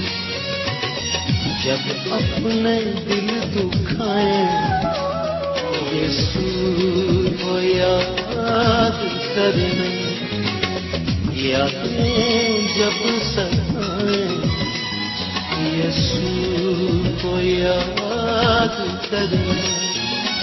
4 hours a day. 103.6 FM. Amber Radio. 24 hours a day. This is 103.6 FM. Amber Radio. जी सामाइन, आप सुन रहे हैं अम्बर रेडियो FM 103.6 फ्रीक्वेंसी पर, और आपके लिए प्रोग्राम पेश किया जा रहा है खुदा की आवाज। ये मसीही प्रोग्राम हर इतवार की सुबह 8 बजे से लेकर 10 बजे तक आपकी खिदमत में पेश किया जा रहा है। आज के हमारे मेहमान खुसूसी कर्नल एल्बर्ट नसीम साहिब, जो कि पाकिस्तान से तशरीफ लाए हैं, वो हैं, और वो उनके साथ गुफ्तो शनीद का सिलसिला जारी है। रुमेल साहब हमारे साथ लाइन पर मौजूद हैं। खुदावंद के खादम जनाब पास्टर लूथर फयाज सैमुल साहब, जो कि हर इतवार की सुबह इस प्रोग्राम की जीनत बनते हैं। तो मैं उन्हें स्टूडियो में खुश आमदीद कहते हुए सलाम अर्ज करूंगा। पारी साहब, मेरी तरफ से और हम सब की तरफ से और सुनने वालों की तरफ से आपको सलाम। यूनुस साहब, आपको और रुमेल को और हमारे बड़े मोहतरम मेहमान जो पाकिस्तान से तशरीफ लाए हैं, कर्नल एडवर्ड नसीम साहब, आप सबको सलाम और ये नया दिन मुबारक हो। मैं शुक्रगुजार हूँ आपका कि आपने दौरान प्रोग्राम मेरी कॉल को एंटरटेन किया है। थोड़ी सी मजबूरी ये थी कि उसके बाद शायद मैं कॉल ना कर सकता। नहीं पाल साहब, ये हमारे लिए फख्र की बात है। सुना है और मुझे बहुत अच्छा लगा है, और ये बड़ी बददियानती होती अगर मैं ये कॉल ना करता। मैं शुक्रिया करता हूँ कि आपने मेरी कॉल को लिया है। मौजूदा नस्ल के लिए मैं समझता हूँ, और ये मेरा दिलाग तबसरा है कि कर्नल एल्बर्ट नसीम साहब एक बड़ी काबिल तकदीर शख्सियत या रोल मॉडल हैं। मैं उनकी बात सुन रहा था। उन्होंने हर अपनी कामयाबी में, हर कदम में उन्होंने अपनी कामयाबी को खुदावंद की इलाही मदद की देन समझा। मैंने सारी बातें बड़े गौर के साथ सुनी हैं, और मैं सब बातों को सुनने के बाद कह सकता हूं कि कर्नल साहब एक बेहतरीन सिपाही, बेहतरीन मसीही और बेहतरीन पाकिस्तानी मसीही हैं। खुदावंद ने उन्हें बरकत दी है। वो एक अच्छे बाप हैं, अच्छे खावंद, अच्छे शहरी, और जिस भी कलीसिया के वो मेंबर हैं, मैं समझता हूं कि वो कलीसिया बड़ी खुशकिस्मत है जिसमें इस तरह के लोग मौजूद हों। कर्नल साहब, यूनुस साहब, रुमेल साहब और तमाम पाकिस्तानियों के साथ मिलकर میں اس بات کا اقرار کرتا ہوں کہ اگر کسی کے ذہن میں افواج پاکستان یا پاکستان کی وسعت قلبی کے بارے میں کچھ ابہام ہوں گے جی تو کرنل صاحب نے اپنی پیشہ ورانہ ترقی اور گراں قدر تجربوں کا ذکر کر کے ان ابہام کو، غلط فہمیوں کو دور کیا ہے. اور اس پروگرام کے ذریعے سے میں آپ سب کے ساتھ، پاکستانیوں کے ساتھ مل کر ایک نعرہ لگانا چاہتا ہوں کہ جے مسیحی، ہر شے مسیحی اور پاکستان زندہ باد. خداوند آپ سب کو بڑی برکت دے اور کرنل صاحب کو زندگی اور اچھے یہ جو ریٹائرڈ لائف ہے اس میں ان کو بڑی برکت دے. بھائی صاحب، میں اس سے پہلے کہ کال ڈراپ ہو، میں آپ کا بے حد شکر گزار ہوں کہ آپ نے مجھے اپریشیٹ کیا. آپ کی انکریجمنٹ کے لیے میں آپ کا ایک بار پھر شکریہ ادا کرتا ہوں. شکریہ کرنل صاحب کے آپ کا یہ جو انٹرویو ہے وہ سننے کا مجھے موقع ملا. میں سمجھتا ہوں کہ اگر آج میں پروگرام میں نہیں ہوں تو یہ بہت اچھی بات ہوئی ہے کہ ہم نے آپ کے جو تجربات ہیں ان سے واقفیت حاصل کی ہے. خداوند آپ کو بڑی برکت دے. تھینک یو جی، بہت بہت شکریہ پائی صاحب آپ کا. یہ تھے ہمارے پاسٹر جی، خداوند کے خادم جناب پاسٹر لوتھر فیاض سیمول صاحب، جو کہ آج ہمارے پروگرام کو سماعت فرما رہے تھے. اور میں پائی صاحب آپ کا شکریہ ادا کرنا چاہوں گا کہ آپ نے اس پروگرام میں ٹیلی فون کے ذریعے شرکت کی. صاحب اگر اس کے ساتھ ساتھ اجازت ہو تو ایک دو میسیجز جو ہمیں انٹرنیٹ کے ذریعے ملے ہیں وہ بھی شامل کر لیں. فیس بک پر رینسن ایلس صاحب جو ہیں وہ کرنل صاحب کو پروگرام میں خوش آمدید کہہ رہے ہیں. اور اسکائپ پر ہمیں میسج موصول ہوا ہے ساتھیہ گل کا، جنہوں نے کہا ہے کہ پروگرام از ویری انٹرسٹنگ اور کرنل صاحب کی ٹیسٹیمنی کے لیے خداوند کو انہوں نے شکر ادا کیا ہے. خداوند کا شکر ہو. جی تھینک یو. سامعین، اگر آپ بھی چاہیں تو ہمارے ساتھ اس پروگرام میں شامل ہو سکتے ہیں. شامل ہونے کے لیے ٹیلی فون نمبر ہے 01922722707. اور اگر آپ اسکائپ کے ذریعے ہمارے ساتھ اس پروگرام میں آنا چاہیں تو اسکائپ کا ID ہے خدا کی آواز، بغیر اسپیس کے آپ لکھیں اور ہمیں جوائن کریں. اور اگر آپ فیس بک کے ذریعے بھی کوئی میسج کرنا چاہیں تو فیس بک پر ہمارے پیج کو لائک کر کے اس میں آپ اپنا میسج بیسٹ کر سکتے ہیں. اس طرح ای میل بھی آپ کر سکتے ہیں. ای میل خدا کی آواز @gmail.com ہے ہمارا ID. اس پر ابھی آپ ہمیں اپنے میسج بھیج سکتے ہیں. تو کرنل صاحب، میں آپ کی طرف ایک بار پھر آنا چاہوں گا. وہی سوال جو میں نے پہلے کیا تھا پھر اس کو دہراؤں گا کہ آپ نے ایک کامیاب میرج لائف گزاری اور آپ نے اور آپ کی مسز نے 39 ایئر اکٹھے گزارے. ایک بہت ہی کامیاب لائف ہے اور آپ کے بچے بھی خدا کے فضل سے، خدا کے رحم سے، کرم سے بڑی اپنی اپنی منزلوں پر پہنچے اور سبھی شادی شدہ ہیں. اور اس سے بڑھ کر ماں باپ کو اور خوشی کیا ہوگی کہ اس کے بچے کامیاب ہوں اور اپنے اپنے گھروں میں خوش ہوں. میں آپ سے یہ میں نے کہا تھا کہ آپ ہمیں بھی کوئی ایسا مشورہ دیں، کوئی ایسی بات بتائیں جس کے ساتھ ہماری زندگی بھی ایسی مثالی اور کامیاب ہو. جی ہاں یونس صاحب، میں اس سے پہلے کہ آپ کے سوال کا جواب دوں، آپ نے پہلے ذکر کیا کہ میری وائف اس جہان فانی سے کوچ کر کے اپنے اصلی وطن میں جا چکی ہیں.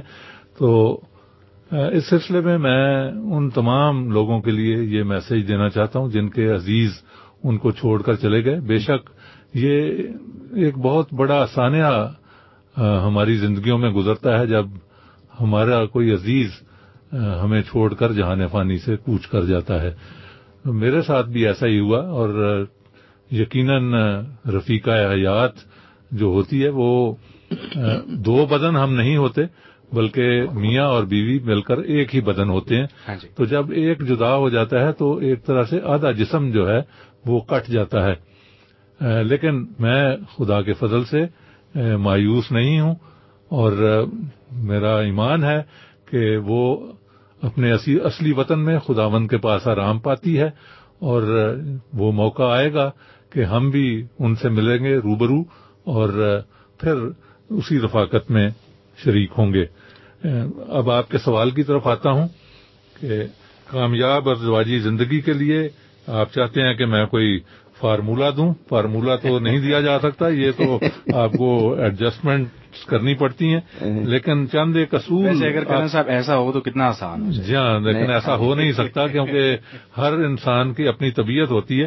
صرف ایک چند اصول بتائے جا سکتے ہیں. کرن صاحب اگر آپ اجازت دیں تو میں ایک چھوٹی سی بات کہوں. کچھ دن پہلے فیس بک کے اوپر میں نے ایک تصویر دیکھی جس میں ایک کارٹون تھا. اس نے سوال کیا کہ اس نے وہ اسپیچ مارک بنا ہوا تھا اور اس کے اوپر لکھا ہوا تھا I am going to write a book, اور بک کا ٹائٹل تھا how to understand a woman, اور نیچے کچھ ڈاٹس کے بعد میں لکھا ہوا تھا کہ سٹارٹ ہوئی کتاب اور آخر ہوئی, اور درمیان میں صرف اتنا لکھا ہوا تھا کہ یو کانٹ. بے شک وہ کتاب جس کیا یہ بھی ایک فارمولا ہے؟ اس کا یہ میں جواب دے سکتا ہوں کہ یہ ایک کتاب ہے, لیکن یہ ایسی کتاب نہیں جس کو آپ پڑھ کے تو ایک طرف رکھ دیں اور پھر کہیں کہ بس اب میں سب کچھ جان گیا ہوں.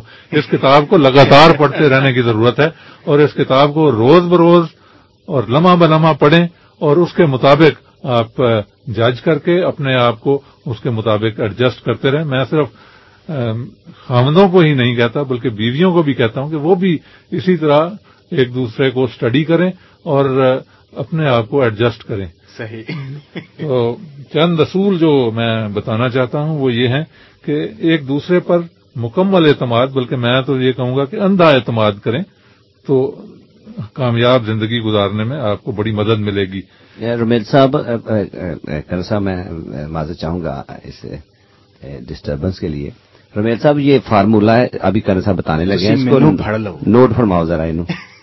جی جی کرن صاحب. جی, ہماری زندگیوں میں انا ہمارے لیے بہت بڑا رول ادا کرتی ہے, اور ہم اپنی انا پر کبھی کمپرومائز نہیں کرتے. ایگو جسے آپ کہہ سکتے ہیں, تو اپنی ایگو کو نہیں چھوڑتے.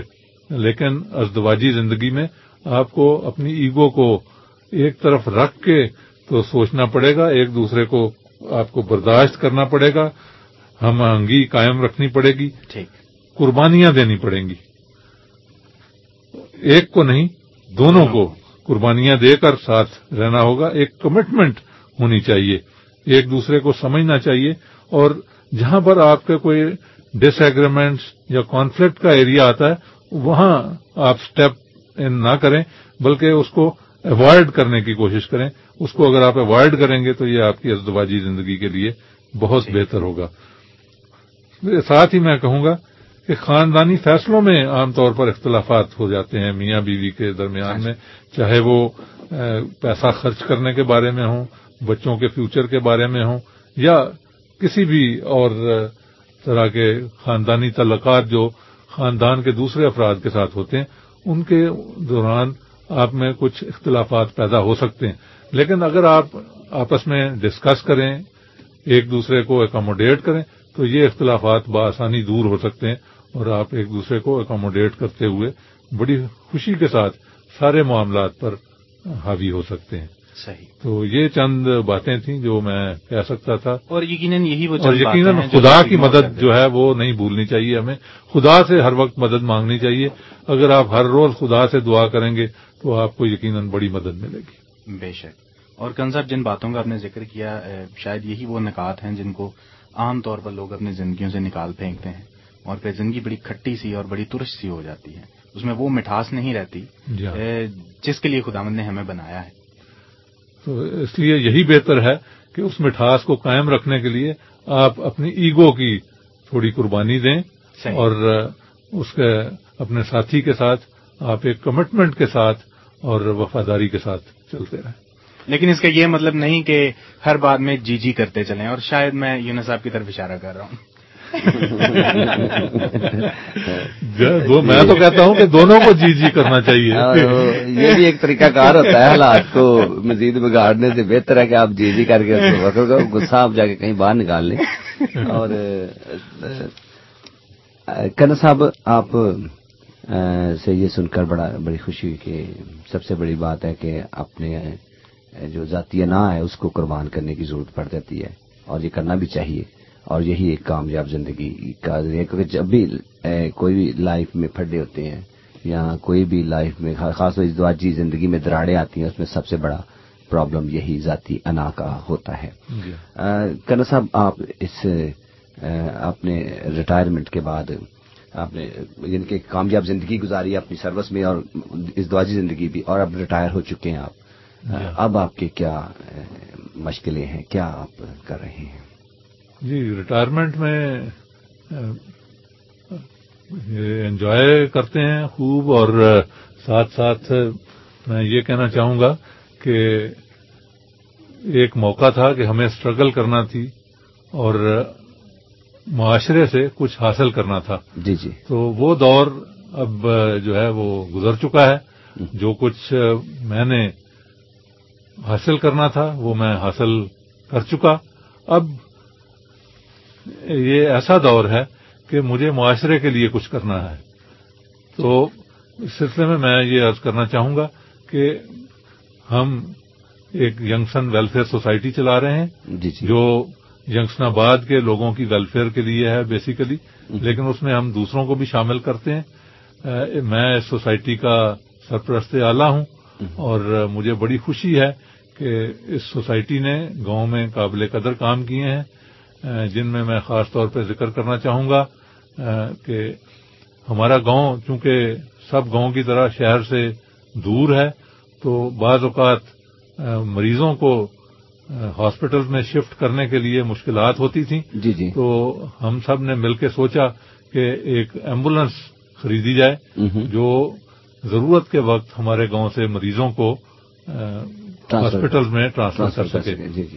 تو خدا کا شکر ہے کہ اس بڑے کام میں ہم سب نے مل کر کنٹریبیوٹ کیا, ہم کامیاب ہوئے, اور 2008 سے یہ ایمبولینس گاؤں میں موجود ہے اور بڑی اچھی سروسز دے رہی ہے.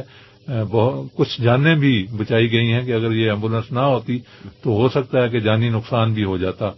تو خدا کا شکر ہے کہ یہ ایک اچھا کام ہے جو ہماری سوسائٹی نے کیا. اس کے علاوہ کرسمس کے موقع پر ہماری سوسائٹی غریبوں میں کپڑے اور کھانے کی چیزیں تقسیم کرتی ہے تاکہ وہ بھی دوسرے لوگوں کے ساتھ مل کر کرسمس خوشی کے ساتھ منا سکیں. بالکل. لیکن اس سے پہلے ہم نے ایک چھوٹے کام سے شروع کیا تھا, اور وہ یہ تھا کہ قبرستان ہمارے گاؤں کا وہ کافی بری حالت میں تھا, تو اس کو ہم نے ٹھیک کرنے کا ارادہ کیا. تو وہاں پر ہم نے جو گھاس اور جھاڑیاں تھیں ان کو صاف کروایا, اور وہاں پر راستے بنوائے. ہمارے گاؤں کے قبرستان میں ایک پانی کی گزرگاہ ہے جسے ہم کھال بولتے ہیں, اس کے اوپر ہم نے پلیاں بنائیں تاکہ اس پر سے گزرگاہ بن سکے. تو اس طرح سے ہم نے اس کو کافی امپروو کیا ہے, اور خدا کا شکر ہے کہ جو وہاں اب جاتے ہیں بآسانی وہاں گھوم پھر سکتے ہیں, اپنے عزیزوں کی قبروں تک پہنچ سکتے ہیں. یعنی کہ یہ آپ نے جب یہ ویلفیئر کا کام شروع کیا تو اس وقت یہ انیشل کام تھے جن کو آپ نے جہاں سے سٹارٹ کیا, اور پھر خدا نے اس میں برکت دی, اور پھر ہم نے ایک ڈسپینسری بنائی, جس میں ہم لوگوں کو علاج معالجہ کی مفت سہولتیں فراہم کرتے ہیں. اور خدا کا شکر ہے کہ یہ کافی دیر سے ایک کامیابی کے ساتھ یہ ڈسپینسری چل رہی ہے. جی. کنا صاحب, کوئی آپ کی اس سلسلے میں کوئی مزید کوئی پلاننگ؟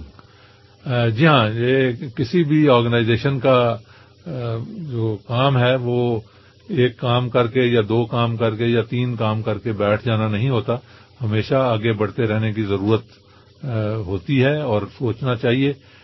ہمارے بھی ایک دو منصوبے ہیں آئندہ کے لیے, اس میں ہمیں وسائل کی تھوڑی ضرورت ہے, تو خدا وہ بھی جلد پوری کرے گا.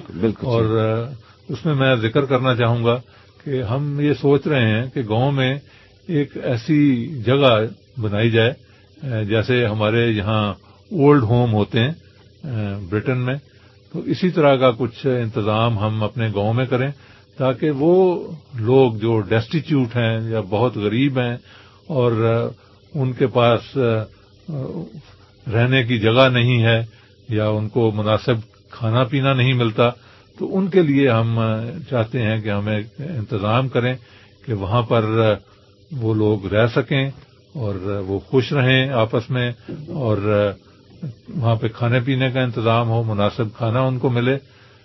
اس کے ساتھ ہی ہمارے گاؤں سے کافی لوگ بیرون ملک ہیں اور وہ یہ چاہتے ہیں کہ وہاں پر ایک مورچری ہو تاکہ اگر کوئی ان کا عزیز انتقال کر جاتا ہے تو وہاں پر ان کی ڈیڈ باڈی کو رکھا جا سکے تاکہ ان کے عزیز باہر جو کہیں باہر کے ملکوں میں امریکہ یا یو کے یورپ کے مختلف ممالک میں ہیں جب تک ان کو ضرورت ہو وہاں پر ان کے جو جسد خاکی کو ہے وہ ان کی کچھ عرصہ کے لیے رکھا جا سکے. کرر صاحب آپ ازدواجی اور اپنی جو پیشہ ورانہ خدمت کے علاوہ ابھی آپ سماجی خدمت میں شعبہ میں گئے اور آپ اس میں بھی اپنی خدمات کو انجام دے رہے ہیں. یہ سب خدا کی محبت اور پیار کا نتیجہ ہے کیونکہ آپ مسیح میں وفادار ہیں اور مسیح نے ہمیں محبت ہی کا درس دیا کہ ایک دوسرے کے ساتھ محبت اور پیار کریں. آپ ہمیں خداوند کے پاک کلام میں سے کچھ محبت کے موضوع پر کچھ آپ ہمارے ساتھ شیئر کرنا چاہیں تو. یونس صاحب میں آپ کا شکر گزار ہوں کہ آپ نے یہ بہت اچھا سوال کیا. یقیناً یہ انسانوں کی آپس میں محبت کی ایک مثال ہے کہ ویلفیئر کے کام کیے جائیں اور مسیحی مذہب میں اس جذبے کا بہت بڑا رول ہے اور یہ ہمارے خداوند نے ہمیں سکھایا ہے. بلکہ مسیحیت سے پہلے یہودیت میں بھی جو کہ توریت میں لکھا ہے اور جو بائبل کا ایک حصہ ہے اس میں بھی استثناء کی کتاب 6 باب 4 آیت میں لکھا ہے سن آئے اسرائیل خداوند ہمارا خدا ایک ہی خداوند ہے تو اپنے سارے دل اپنی ساری جان اور اپنی ساری طاقت سے خداوند اپنے خدا سے محبت رکھ. اور خداوند یسوع مسیح نے اپنی تعلیم میں اسی کو ریپیٹ کر کے کہا کہ یہی پہلا اور بڑا حکم ہے اور دوسرا اس کی مانند یہ ہے جو متی 22 باب 37 سے 40 آیت میں درج ہے. اسی حکم کو ریپیٹ کر کے آگے کہا گیا ہے کہ اپنے پڑوسی سے اپنی مانند محبت رکھ. انہی 2 حکموں پر تمام توریت اور انبیاء کے صحیفوں کا مدار ہے. تو خداوند یسوع مسیح نے جو جوڈائزم میں 10 احکام تھے جن کو ہم بھی بہت عزیز رکھتے ہیں مانتے ہیں ان کو ان 2 حکموں میں پرو کے رکھ دیا ہے. تو یہ خدا کی محبت اور پڑوسی کی محبت ہمارے لیے بہت اونچا درجہ رکھتی ہے. پڑوسی کون ہے ہمارا؟ پڑوسی صرف وہی نہیں جس کی دیوار ہمارے گھر کے ساتھ ملتی ہے اور ہمارے گھر کے دوسری طرف وہ رہتا ہے. پڑوسی ہر وہ شخص ہے، ہر وہ مرد و عورت ہے جس کے ساتھ ہماری سماجی زندگی میں انٹریکشن ہوتا ہے، چاہے وہ کہیں جاب پہ ہو، چاہے اپنے گھر میں ہو، چاہے آپ کے چرچ میں ہو، کلیسیا میں ہو، یا آپ کے دوست ہوں، چاہے وہ مسیحی ہوں یا کسی اور مذہب سے تعلق رکھتے ہوں. تو محبت ایک وسیع جذبہ ہے جو ہر انسان میں پایا جاتا ہے اور میں اپنے علم کی بنیاد پر یہ بڑے وثوق سے کہہ سکتا ہوں کہ چاہے آپ ہندو ہیں، چاہے آپ سکھ ہیں، چاہے آپ مسلمان ہیں یا آپ مسیحی ہیں، محبت کے جذبے کا ہر مذہب میں ایک بڑا رول ہے کیونکہ یہ انسانی فطرت کا تقاضا ہے. اس طرح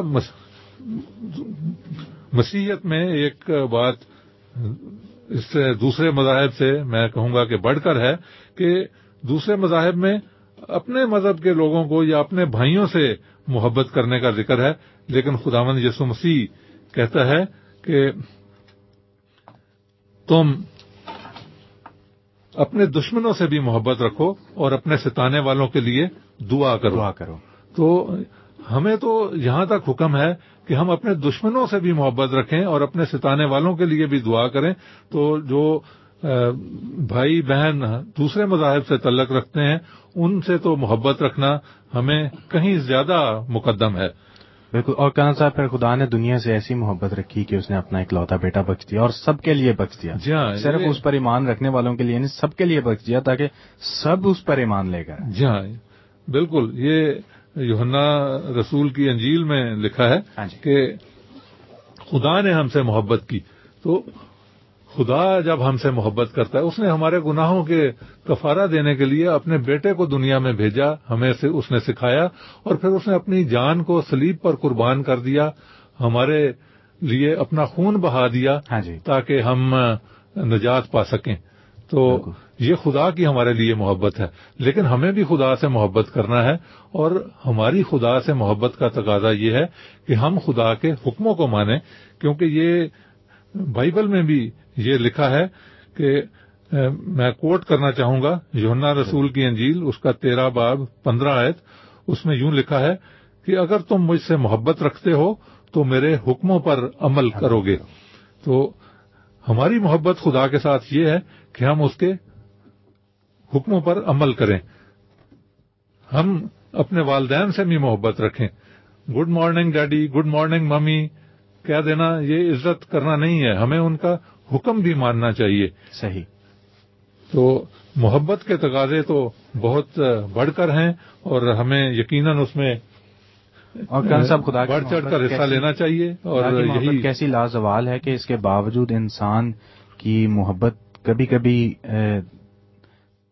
اتنی نہیں رہتی جتنی ہم اپنی زندگی میں نوٹ کرتے ہیں کہ کئی دفعہ ہم خدا کے بہت قریب ہو سکتے ہیں، کبھی ہماری دوریاں جو ہیں، فاصلے جو ہیں وہ انکریز ہو جاتے ہیں، لیکن خداوند ہمیشہ ہماری حفاظت کرتا ہے، خداوند ہمیشہ ہمارے سے پیار کرتا ہے، اور ہمیشہ ہمیں اپنی جو ہے حفاظت میں رکھتا ہے، برکتوں سے، نعمتوں سے نوازتا ہی رہتا ہے. یقیناً. اور یہ اسی صورت میں ہوگا جب خدا کے ساتھ ہم رابطے میں رہیں، اپنا رابطہ برقرار رکھیں، اور وہ اس طرح سے ممکن ہے کہ ہم خدا کے پاک کلام کو پڑھتے رہیں اور اس میں سے سیکھتے رہیں. میرا آج کے لیے یہی آپ کے لسنرز کے لیے پیغام ہے، اور میں چاہوں گا کہ اس محبت کے ساتھ ہم سب سننے والے عمل کرتے رہیں اور ایک دوسرے سے محبت رکھیں. بے شک صاحب، اور کلام مقدس میں بھی لکھا ہے کہ اگر میں آدمی اور فرشتوں کی زبانیں بولوں اور محبت نہ رکھوں تو میں کچھ بھی نہیں. جی ہاں، ٹائم اس وقت نہیں ہے کہ میں تفصیل سے بیان کروں، کیونکہ پولوس رسول نے پہلا کرنتھیوں اس کے 13 باب میں محبت کا ٹیسٹ جو ہے وہ لکھ دیا ہے. اس میں ہمارے لیے محبت کی خصوصیات بیان کی ہیں، اور ان میں 15 خصوصیات ہیں جو بیان کی گئی ہیں. وہ کہتے ہیں محبت صابر ہے، محبت مہربان ہے، محبت حسد نہیں کرتی، محبت شیخی نہیں مارتی، پھولتی نہیں اور نازیبا کام نہیں کرتی، اپنی بہتری نہیں چاہتی، جھنجھلاتی نہیں یعنی پرووک نہیں کرتی، بدگمانی نہیں کرتی. بدگمانی سے مراد ہے کہ وہ کوئی بری سوچ نہیں رکھتی، بدکاری سے خوش نہیں ہوتی بلکہ راستی سے خوش ہوتی ہے، سب کچھ سہ لیتی ہے، سب کچھ یقین کرتی ہے، سب باتوں کی امید رکھتی ہے، سب باتوں کی برداشت کرتی ہے، اور محبت کو زوال نہیں، یعنی لو نیور فیلز. بہت شکریہ کرنل صاحب، اور ایک دفعہ پھر سے آپ کے بہت ممنون ہیں آپ کے قیمتی وقت کے لیے جس سے آپ نے ہمیں نوازا ہے. ہم جانتے ہیں کہ آپ کو کسی جگہ جانا ہے، لیکن ہم نے ابھی تک آپ کو روک کر رکھا ہوا ہے. ہم آپ کے ایک دفعہ پھر سے مشکور ہیں، اور آپ سے پوچھنا چاہیں گے کہ آپ کب تک برطانیہ میں رہیں گے؟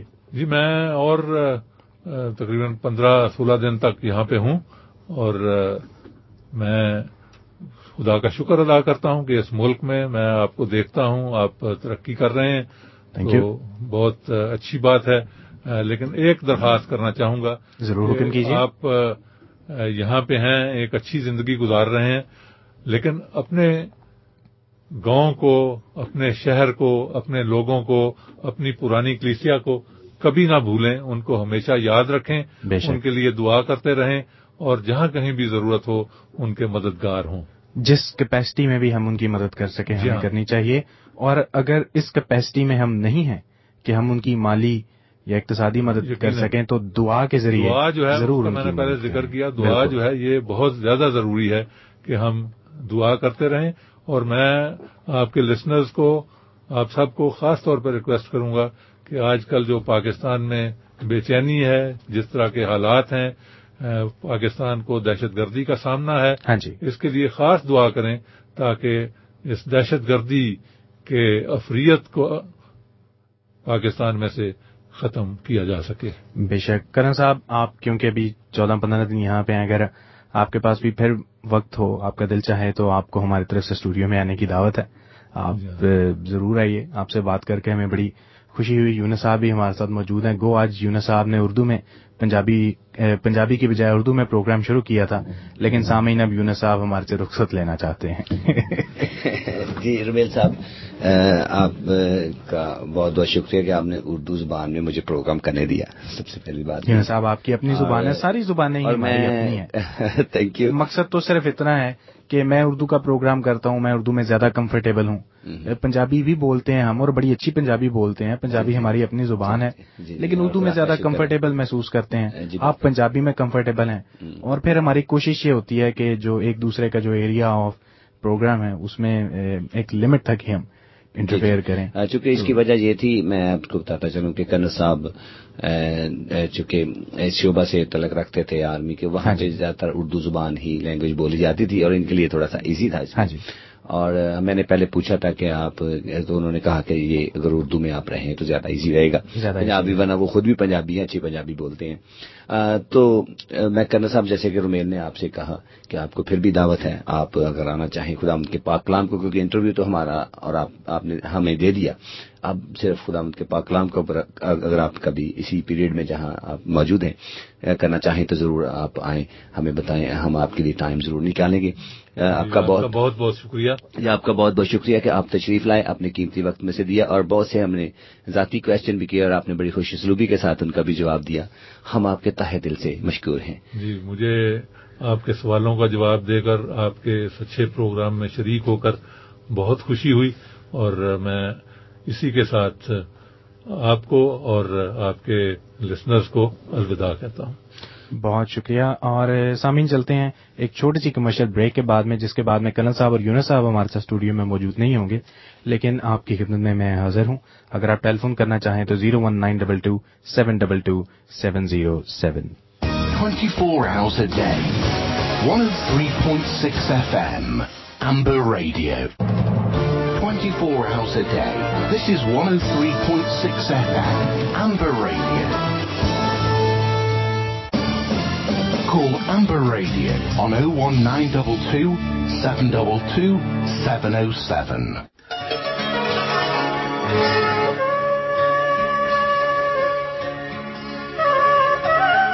سامعین، ایک دفعہ پھر آپ کا اسٹوڈیو میں استقبال کرتے ہیں، آپ کو خوش آمدید کہتے ہیں. اور اگر آپ نے ابھی جوائن کیا ہے تو آپ کو بتاتے چلیں کہ آپ 103.6 FM امبر ریڈیو پر نشریات سماعت فرما رہے ہیں صبح کی. اور اس وقت جو پروگرام آپ کی خدمت میں پیش کیا جا رہا ہے وہ خدا کی آواز پروگرام ہے، جس کو آپ ہر اتوار کی سحر صبح 8 بجے سے لے کر 10 بجے تک سماعت فرماتے ہیں. پروگرام میں تقریباً 10 منٹ باقی ہیں.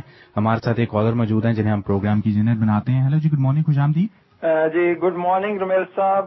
گڈ مارننگ جیتو صاحب، خوش آمدید اور ایک مرتبہ پھر گڈ مارننگ. کیسے مزاج ہیں آپ کے؟ جی ٹھیک ہے، خدا کا شکر ہے. تھینک یو ویری مچ، اور تھینک یو آپ تینوں کا پروگرام کرنے کے لیے. یونس صاحب کو بھی ابھی وہ جا چکے ہیں شاید.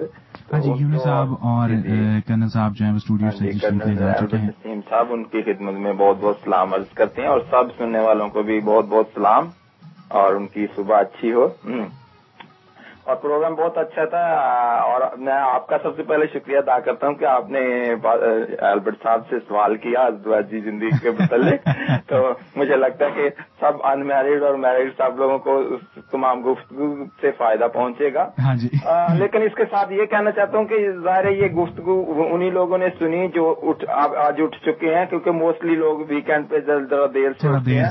سیٹرڈے کو اگر دیر تک جاگتے رہے کسی وجہ سے پارٹی سے، تو اگر سب لوگ اس عادت کو بنا لیں کہ اگر کچھ آپ نے حمد و ثنا کہنے خدا کی آواز پروگرام کو سننا ہے، اس سے فائدہ اٹھانا ہے، تو پلیز ذرا جلدی اٹھیے گا سب لوگ. اچھا جو صاحب، ہم نے اس چیز کا بھی بندوبست کیا ہوا ہے. اگر ہمارے عزیز سامعین صبح نہیں اٹھ پاتے، لائیو پروگرام کو براہ راست نہیں سن پاتے، یا وہ سامعین جو برطانیہ سے باہر ہیں اور ڈفرینٹ ٹائم زونز میں ہیں، وہ اس پروگرام کی ریکارڈنگ کو بآسانی انٹرنیٹ کے ذریعے اور آئی فون اور اینڈرائڈ بلیک بیری ایپس کے ذریعے سماعت فرما سکتے ہیں. جی तो थैंक यू वेरी मच, आपने वो फैसिलिटी मुहैया की, तो आप जब भी आइंदा भी आते हैं आप अनाउंस भी करते हैं, तो सब उस फैसिलिटी को इस्तेमाल करते हुए पुरानी रिकॉर्डिंग को यूज कर सकते हैं और इंटरनेट पे भी सुन सकते हैं। और मैं थैंक यू उनका करना चाहता हूँ आज की आप तीनों की गुफ्तगू के लिए, और उन्होंने अपनी जिंदगी पर बहुत सी नसीहत अमोज उन्होंने बताई, बातें कही, एडजस्टमेंट करने की बात उन्होंने की, जो कि बड़ी जरूरी बात है। हाँ जी, और उन्होंने कहा कि भी वो अपनी जो हमारी अना है उसको हम थोड़ा सा कंट्रोल में रखें। हाँ जी, हाँ जी। और फिर उन्होंने दुआ पर जोर दिया कि हम दुआ जो है वो बहुत इम्पोर्टेंट है, जो कि इंतहाई अहम नुक्ता है। कभी कभी हम अपने पर डिपेंड नहीं कर सकते, खुदा की मर्जी या खुदा की मदद पर डिपेंड ज्यादा कर सकते हैं। बिल्कुल। तो फिर उन्होंने एक और बात जो कि मोहब्बत के हवाले से छोटा सा जो मैसेज भी था, और उन्होंने बताया कि भी मोहब्बत रखनी चाहिए, और उनका पड़ोसी स्पेशली उन्होंने इसका बात का जिक्र किया। पड़ोसी के वाले के साथ साथ उन्होंने थोड़ी सी एक आज के प्रोग्राम से तरगीब भी दे दी कि जैसे वो रफाई काम करते हैं, ये रफाई काम भी दूसरों के लिए कुछ ना कुछ करने के एहसास के हवाले से। बिल्कुल जोसेफ साहब, मैं समझता हूँ कि बाज दफा हम क्वेश्चन करते रहते हैं सोसाइटी से और दूसरे लोगों से कि उन्होंने हमारे लिए हमारे वास्ते क्या किया है, लेकिन एक वक्त आता है कि हमें अपने आप से भी सवाल पूछना चाहिए, अपने आप को कटहरे में खड़ा करके पूछना चाहिए कि आपने इस मुआशरे के लिए, दूसरे लोगों के लिए क्या काम जो है, कौन सा ऐसा मार्ग है जो आपने सरअंजाम दिया है। देखिए, उन्होंने जो टॉपिक जो अज़दवाजी जिंदगी में भी बात की वही हर जगह वो इस्तेमाल होती है। उन्होंने कहा यानी सैक्रिफाइस की बात की थी ना। बिल्कुल, एक आप मिजाज में एक टॉलरेंस जो है उसका होना इंतहाई जरूरी है। तो इसी तरह मुआशरे में भी जब आप कुछ अचीव करना चाहते हैं तो you have to be tolerant and you have to give some sacrifice ना। जब आयत कर लें कि हमने इस मुआशरे को कुछ देना है ना। बिल्कुल। जो साहब, अगर आपको याद हो तो गालिबन पिछले प्रोग्राम में या उससे पिछले प्रोग्राम में इज्जत माब जनाब पादरी लूथर फयाज सैमुअल मौजूद थे, और मैंने उन्हें कहा था कि मैंने कहीं ये कोटेशन पढ़ी थी कि if you want to achieve something that you never had, then you have to do something that you never did before. या सही बात है, सही बात है। और आपकी जो गुफ्तगू थी वो भी मुझे लगता है कि उससे भी लोग फायदा उठाएंगे, वो बुक के हवाले से। हाँ जी, कि हाँ हमने पढ़ा तो है लेकिन अभी तक अंडरस्टैंड नहीं कर सके। वो खवातीन पर बात हो रही थी, लेकिन खवातीन से हम माजत भी करते चलें कि कहीं वो बुरा ना बना जाए। नहीं ऐसी कोई बात नहीं। असल उसका मकसद यही है कि एक दूसरे को जानते रहे। हाँ जी, बेशक।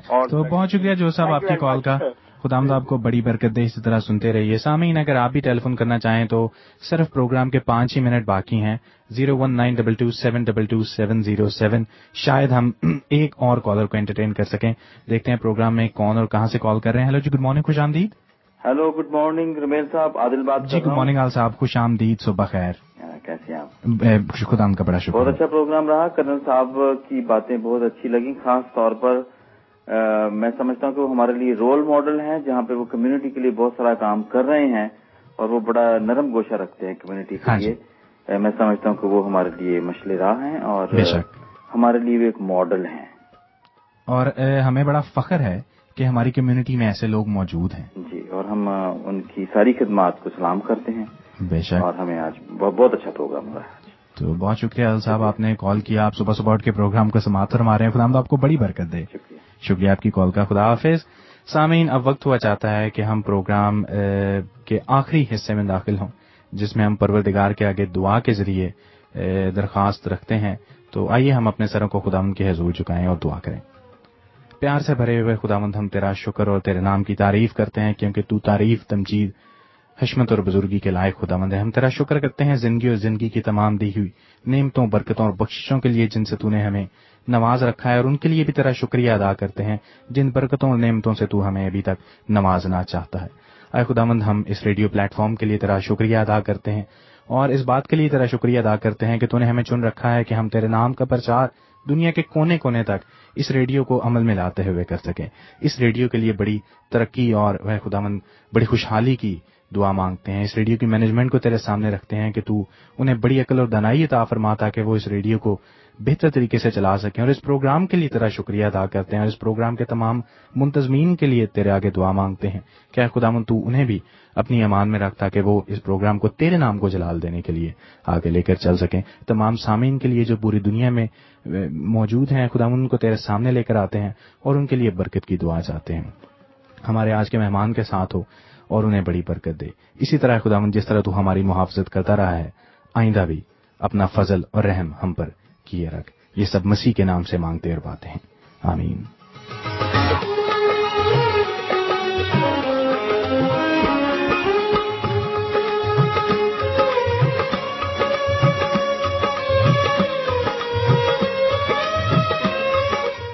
سامعین, اب وقت ہوا چاہتا ہے کہ آپ سے اجازت کے طلبگار ہوں, اس امید کے ساتھ کہ اگلے ہفتے پھر آپ سے ملاقات ہوگی اسی ریڈیو چینل پر 103.6 FM پر. اس کو آپ تمام دنیا میں www.amberradio.com پر سماعت فرما سکتے ہیں. اور اگر آپ اس پروگرام کی ریکارڈنگز کو بعد میں پوری دنیا میں سماعت فرمانا چاہیں تو خدا کی آواز.com یا ہماری آئی فون بلیک بیری یا اینڈرائڈ ایپ کا سہارا لیجیے. خداوند آپ کے ساتھ ہو, آپ کو بڑی برکت دے. اپنا خیال رکھیے اور ہمیں بھی دعا میں یاد رکھیے. خدا حافظ.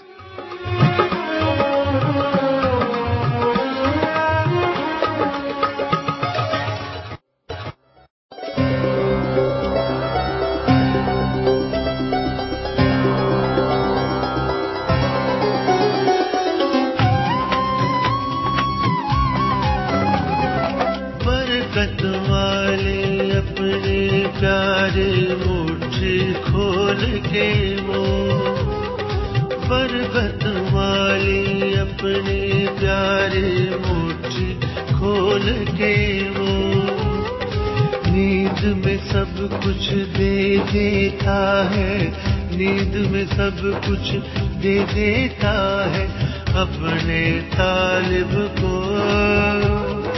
اپنے طالب کو.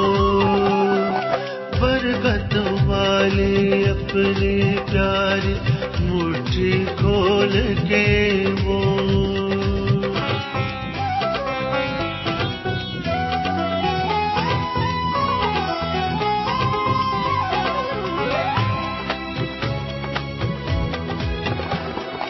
راجاؤں کا راجا ہے وہ, سب شاہوں کا شاہ.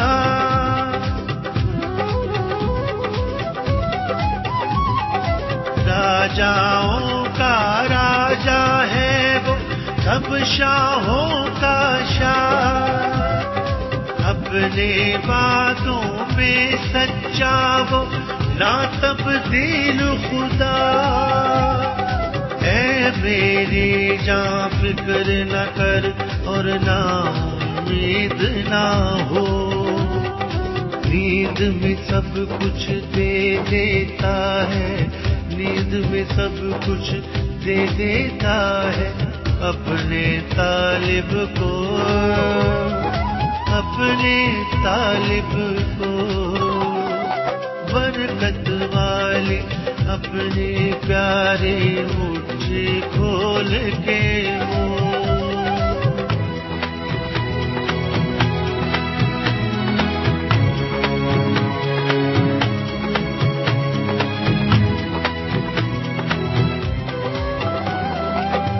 زندگی کی ہر خوشی دیتا وہ کثرت سے,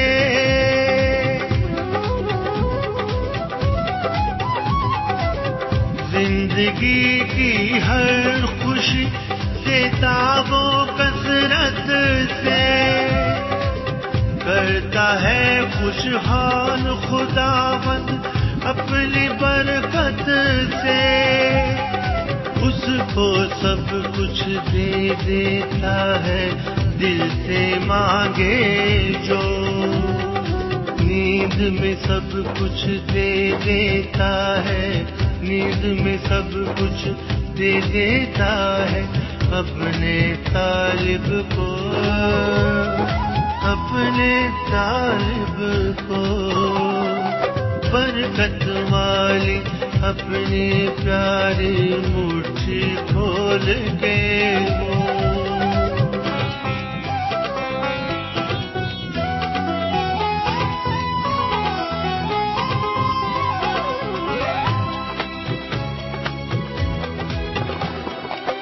اس کے سارے کاموں میں یہ قوت بھری ہے,